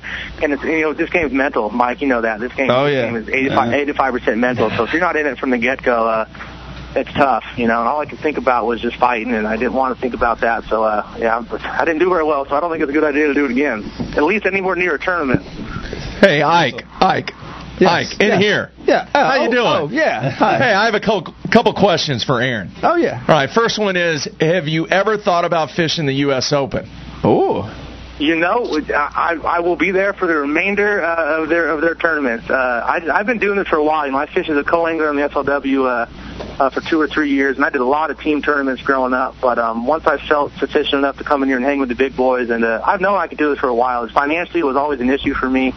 My parents are my, God bless them, are my biggest supporters. I mean, they truly believe in me and have gotten me to where I've gotten. There's absolutely no way that I could have done this without them and my sponsors and everyone who believes in me. But absolutely, I've never been to Meade. I really, really, really, really want to go. Now that I got a boat that I won't drown in, 6 or 7 feet tall, I can probably get out there. But yeah, I'd love to. I anticipate on doing all the FLWs next year, and I'll be in actually Grand Lake in Oklahoma for the TBF Nationals. I won the tournament out here earlier this year at Lake Havasu in the TBF Divisionals and qualified as a boater for the Nationals. So I hope to go win that Living the Dream package, and that would really set something off for me. All right. UFC question. How the hell did Brock Lesnar not make it in the UFC? Well, because he doesn't know how to punch and he doesn't like getting hit. If you ever saw him get hit, he squinched up like a. Here's the problem. Here's the problem people don't understand about this sport is that you could be the biggest, baddest dude and think that you can go in there and grab someone and throw them around, but technique will destroy strength every day of the week. Someone who's composed and can utilize their technique better than you at that level will win every single time. He was dominant when he got you to the ground. When he took you down and put you up against the cage or got you in side control or whatever it may have been, he was dominant because he was just bigger and stronger. It doesn't really take much talent to hold somebody down. But on the feet, Cain Velasquez, for instance, he's a two-time division wrestler. That guy is just as good, or in my opinion, better at wrestling than Brock Lesnar. And his hands are, I mean, you saw what happened. He hit him 6 times before Brock Lesnar even knew what happened. You know, so Shane Carwin. Very skilled. Shane Carwin showed how to beat Lesnar. He should have won. That fight should have been stopped because he was getting his butt kicked in that first round, and Shane Carwin blew his wad on that first round. Ended up getting caught in an arm triangle in the second round. Carwin, I think Carwin is more composed usually, but he wasn't in that fight. I think when he heard him, he really wanted to make a statement. But that fight should have been stopped. Yeah, Carwin actually just showed what the recipe was. You saw when Lesnar came out against Vasquez that he did that bizarre like circling motion with his horrible stance, and then just Vasquez was just teeing off on him one after another. Well, he's just so uncomfortable. Ridiculous. And awkward. You can't come out in the cage against a veteran like Cain Velasquez uncomfortable like that and not anticipate on him realizing that you're uncomfortable. As soon as he knew he was uncomfortable, he just in his head he was like, "I'm killing him." Yeah, and he did. Over before it started. Yeah. Hey, we got some quick like rapid fire questions for you. All right. Sure. I got one too. Go ahead. I've been daydreaming about these spotted bass for the last since we mentioned it. You know, I saw the dazed look in your face for a while there. I was wondering what that was. Talk about. I mean, we didn't think it was spotted bass. I didn't think it was spotted. I thought you were thinking about something else. Real quick, when the show's over, I got a Facebook page. You go on the Facebook page and look at the photos. I've had some uploads, and you can check them out on there. Here's my question. I used to live next to Lake Lanier, the giant, big football spots. Sure. Which bait did you use to catch the majority of your just trophy spots? I mean, good question. You know what? I get asked that question all the time, and I tell people the same answer, and they never believe me. I catch about 95% of those giant fish. Most of them come, for me personally, you can catch them in the summer months too, but most of mine come from beginning of December through the end of February. And I catch them very, very, very deep, from 40 to 80 feet, and I catch them either on a drop shot or a darter head or a very small head. Wow. Nice. Mm-hmm. Yeah, see, you wouldn't think that. You think big spots, you're thinking in your mind, always a tennis shoe swim bait or something giant. I was going to say jig. I've actually sank an A-rig out there, a 7-wire A-rig, in the depths and sitting on a shallow point, going out deep, letting it go down the bottom and bringing that bait uphill. And generally, when you swim bait fish up here in California, that's what you need to be doing. If you're not, you probably won't get bit. But and I've never got a bite, not even a bite on it. But I've actually caught fish, and this is the God on the shoot. I've actually caught fish on a drop shot, 7, 8, 9 pounders, that come up and they have a kokanee out of their throat, and they're eating a drop shot. But they won't use swim bait. For me, they won't use swim bait. They catch them on Hellisons up there, but for me, I catch all my fish very, very, very light line, 6 to 8 pound test, all finesse. How about that? Every one of them. That's they're deep. Most of the big ones come deep. So deep. I've caught one over 7 in 100 feet of water. Wow. It sounds crazy, and you guys have the same reaction as everybody, but until you do it, you just don't understand it. It's funny because this lake, I don't think I've ever caught a 2 to 3 pounder. It's either 6 inches or 6 pounds. Wow. There's no in between, and they're just all so interesting. I can't. Brian the Carpenter doesn't even keep 100 feet of line on his reel. And all the lines from the late 80s. Yeah, it's all that clear blue fluorescent strand from the late 80s. Got Magnafin on there. We all used the strand. We all used it. Yeah. I did. You know, the interesting thing about catching the big spots from 100 feet is that when you get them to the top, they just explode. They got the bends. They have no idea they're hooked until they get to about 30 feet of the water column. Then they realize what's going on. Wow, that's unbelievable. That is unbelievable. That's like Jacques Cousteau. You got to get up here, and it's not like you go out and you try to you go out on any other lake and you catch a fish over 5 pounds a spot. That's a hell of a day. Well, I caught a 5-pound spot. Up here, you catch 20 plus fish over 5 pounds. I mean, from 5 to 8 pounds. That's just what happens. Wow. There was a tournament last year, later in the year, almost December, I believe. It took 38 to win it. There was a 36, 2 34s, a 32. I mean, that's all spotted bass. There's no largemouth. All spot. That's unreal. It's interesting. They do the same thing with the big smallmouth up in Canada. You know, those deep smallmouth, those 6-pounders, all come super deep. Super deep. Suspended, too, a lot of them. Just with the bait. Super deep. So, Aaron, did you watch the fights last night? I did watch the fights. I definitely did. It was a close one. Yeah, you know, I thought I actually got off my bed after the first round of that fight, Aldo Mendez fight, when he hit him 2 times after the bell rang. I was so upset with the fact that he didn't, 1, warn him, or 2, take points from him. That was it would have been different if they landed and he kind of slipped him and he went back to his corner, but that last one dropped him, you know, so that's a game-changing punch. You know, that can affect the way you fight the remainder of your fight. You know, it wasn't like he just kind of slapped him. He hit him hard twice, and I was mad. But no, Glover Teixeira, he looked like hell. I couldn't believe that. I'm not a really big fan of Phil Davis, but he wrestled him down, took him down, held him down, and I know it's not very fan-pleasing for a lot of people, but, you know, wrestling, that's an art. If you can hold someone down for 5 minutes, that's pretty hard to do. That's what he did for 15 minutes. Exactly, to be able, and he was just had a single crossover in his arm, and he beat him up. But that Mendez fight, I was pulling. Mendez is they train 30 minutes away from me. They're in Sacramento, and I'm about 30 miles north. In fact, I got 2 or 3 buddies that train with him and Uriah and Benavidez and all those guys. Wow. The fight to watch on Friday night was Emmanuel Newton and Linton, a guy named Laurel for Bellator. That was an outstanding fight. I forgot who won. Dude, do you want me to wreck it for you? You want to try to watch it? Because it was an outstanding fight. Don't wreck it for me. No, it was a great fight. I mean, this guy Laurel, he's talented. You got to see his ground. I mean, for 4 rounds, his jiu-jitsu was amazing. It was phenomenal. You got to watch that fight. Because you know it's Bellator. You can get it right now. You can dial it up on YouTube. Yeah, he came on the map when he knocked out King Mo. He hit him with that back fist. Well, he knocked out 2 guys with that, too. I think his last fight. He got Beltran. Yeah, he knocked out Joey Beltran with it. Well, Joey Beltran, the Mexicutioner, I think they call him. I really am surprised that guy still has a contract with anybody. I remember watching him fight the first fight he fought in the UFC. And it was very evident to me that there was no way that guy was ever going to be successful. You know, I'm not hating on the guy. He just was not technically sound, and fought more of like a scrapper, like someone was on the streets, and that doesn't work. That worked, you know, in 2000, not now. It's kind of off topic, but as far as we are in the future, I would think Worf would have better teeth.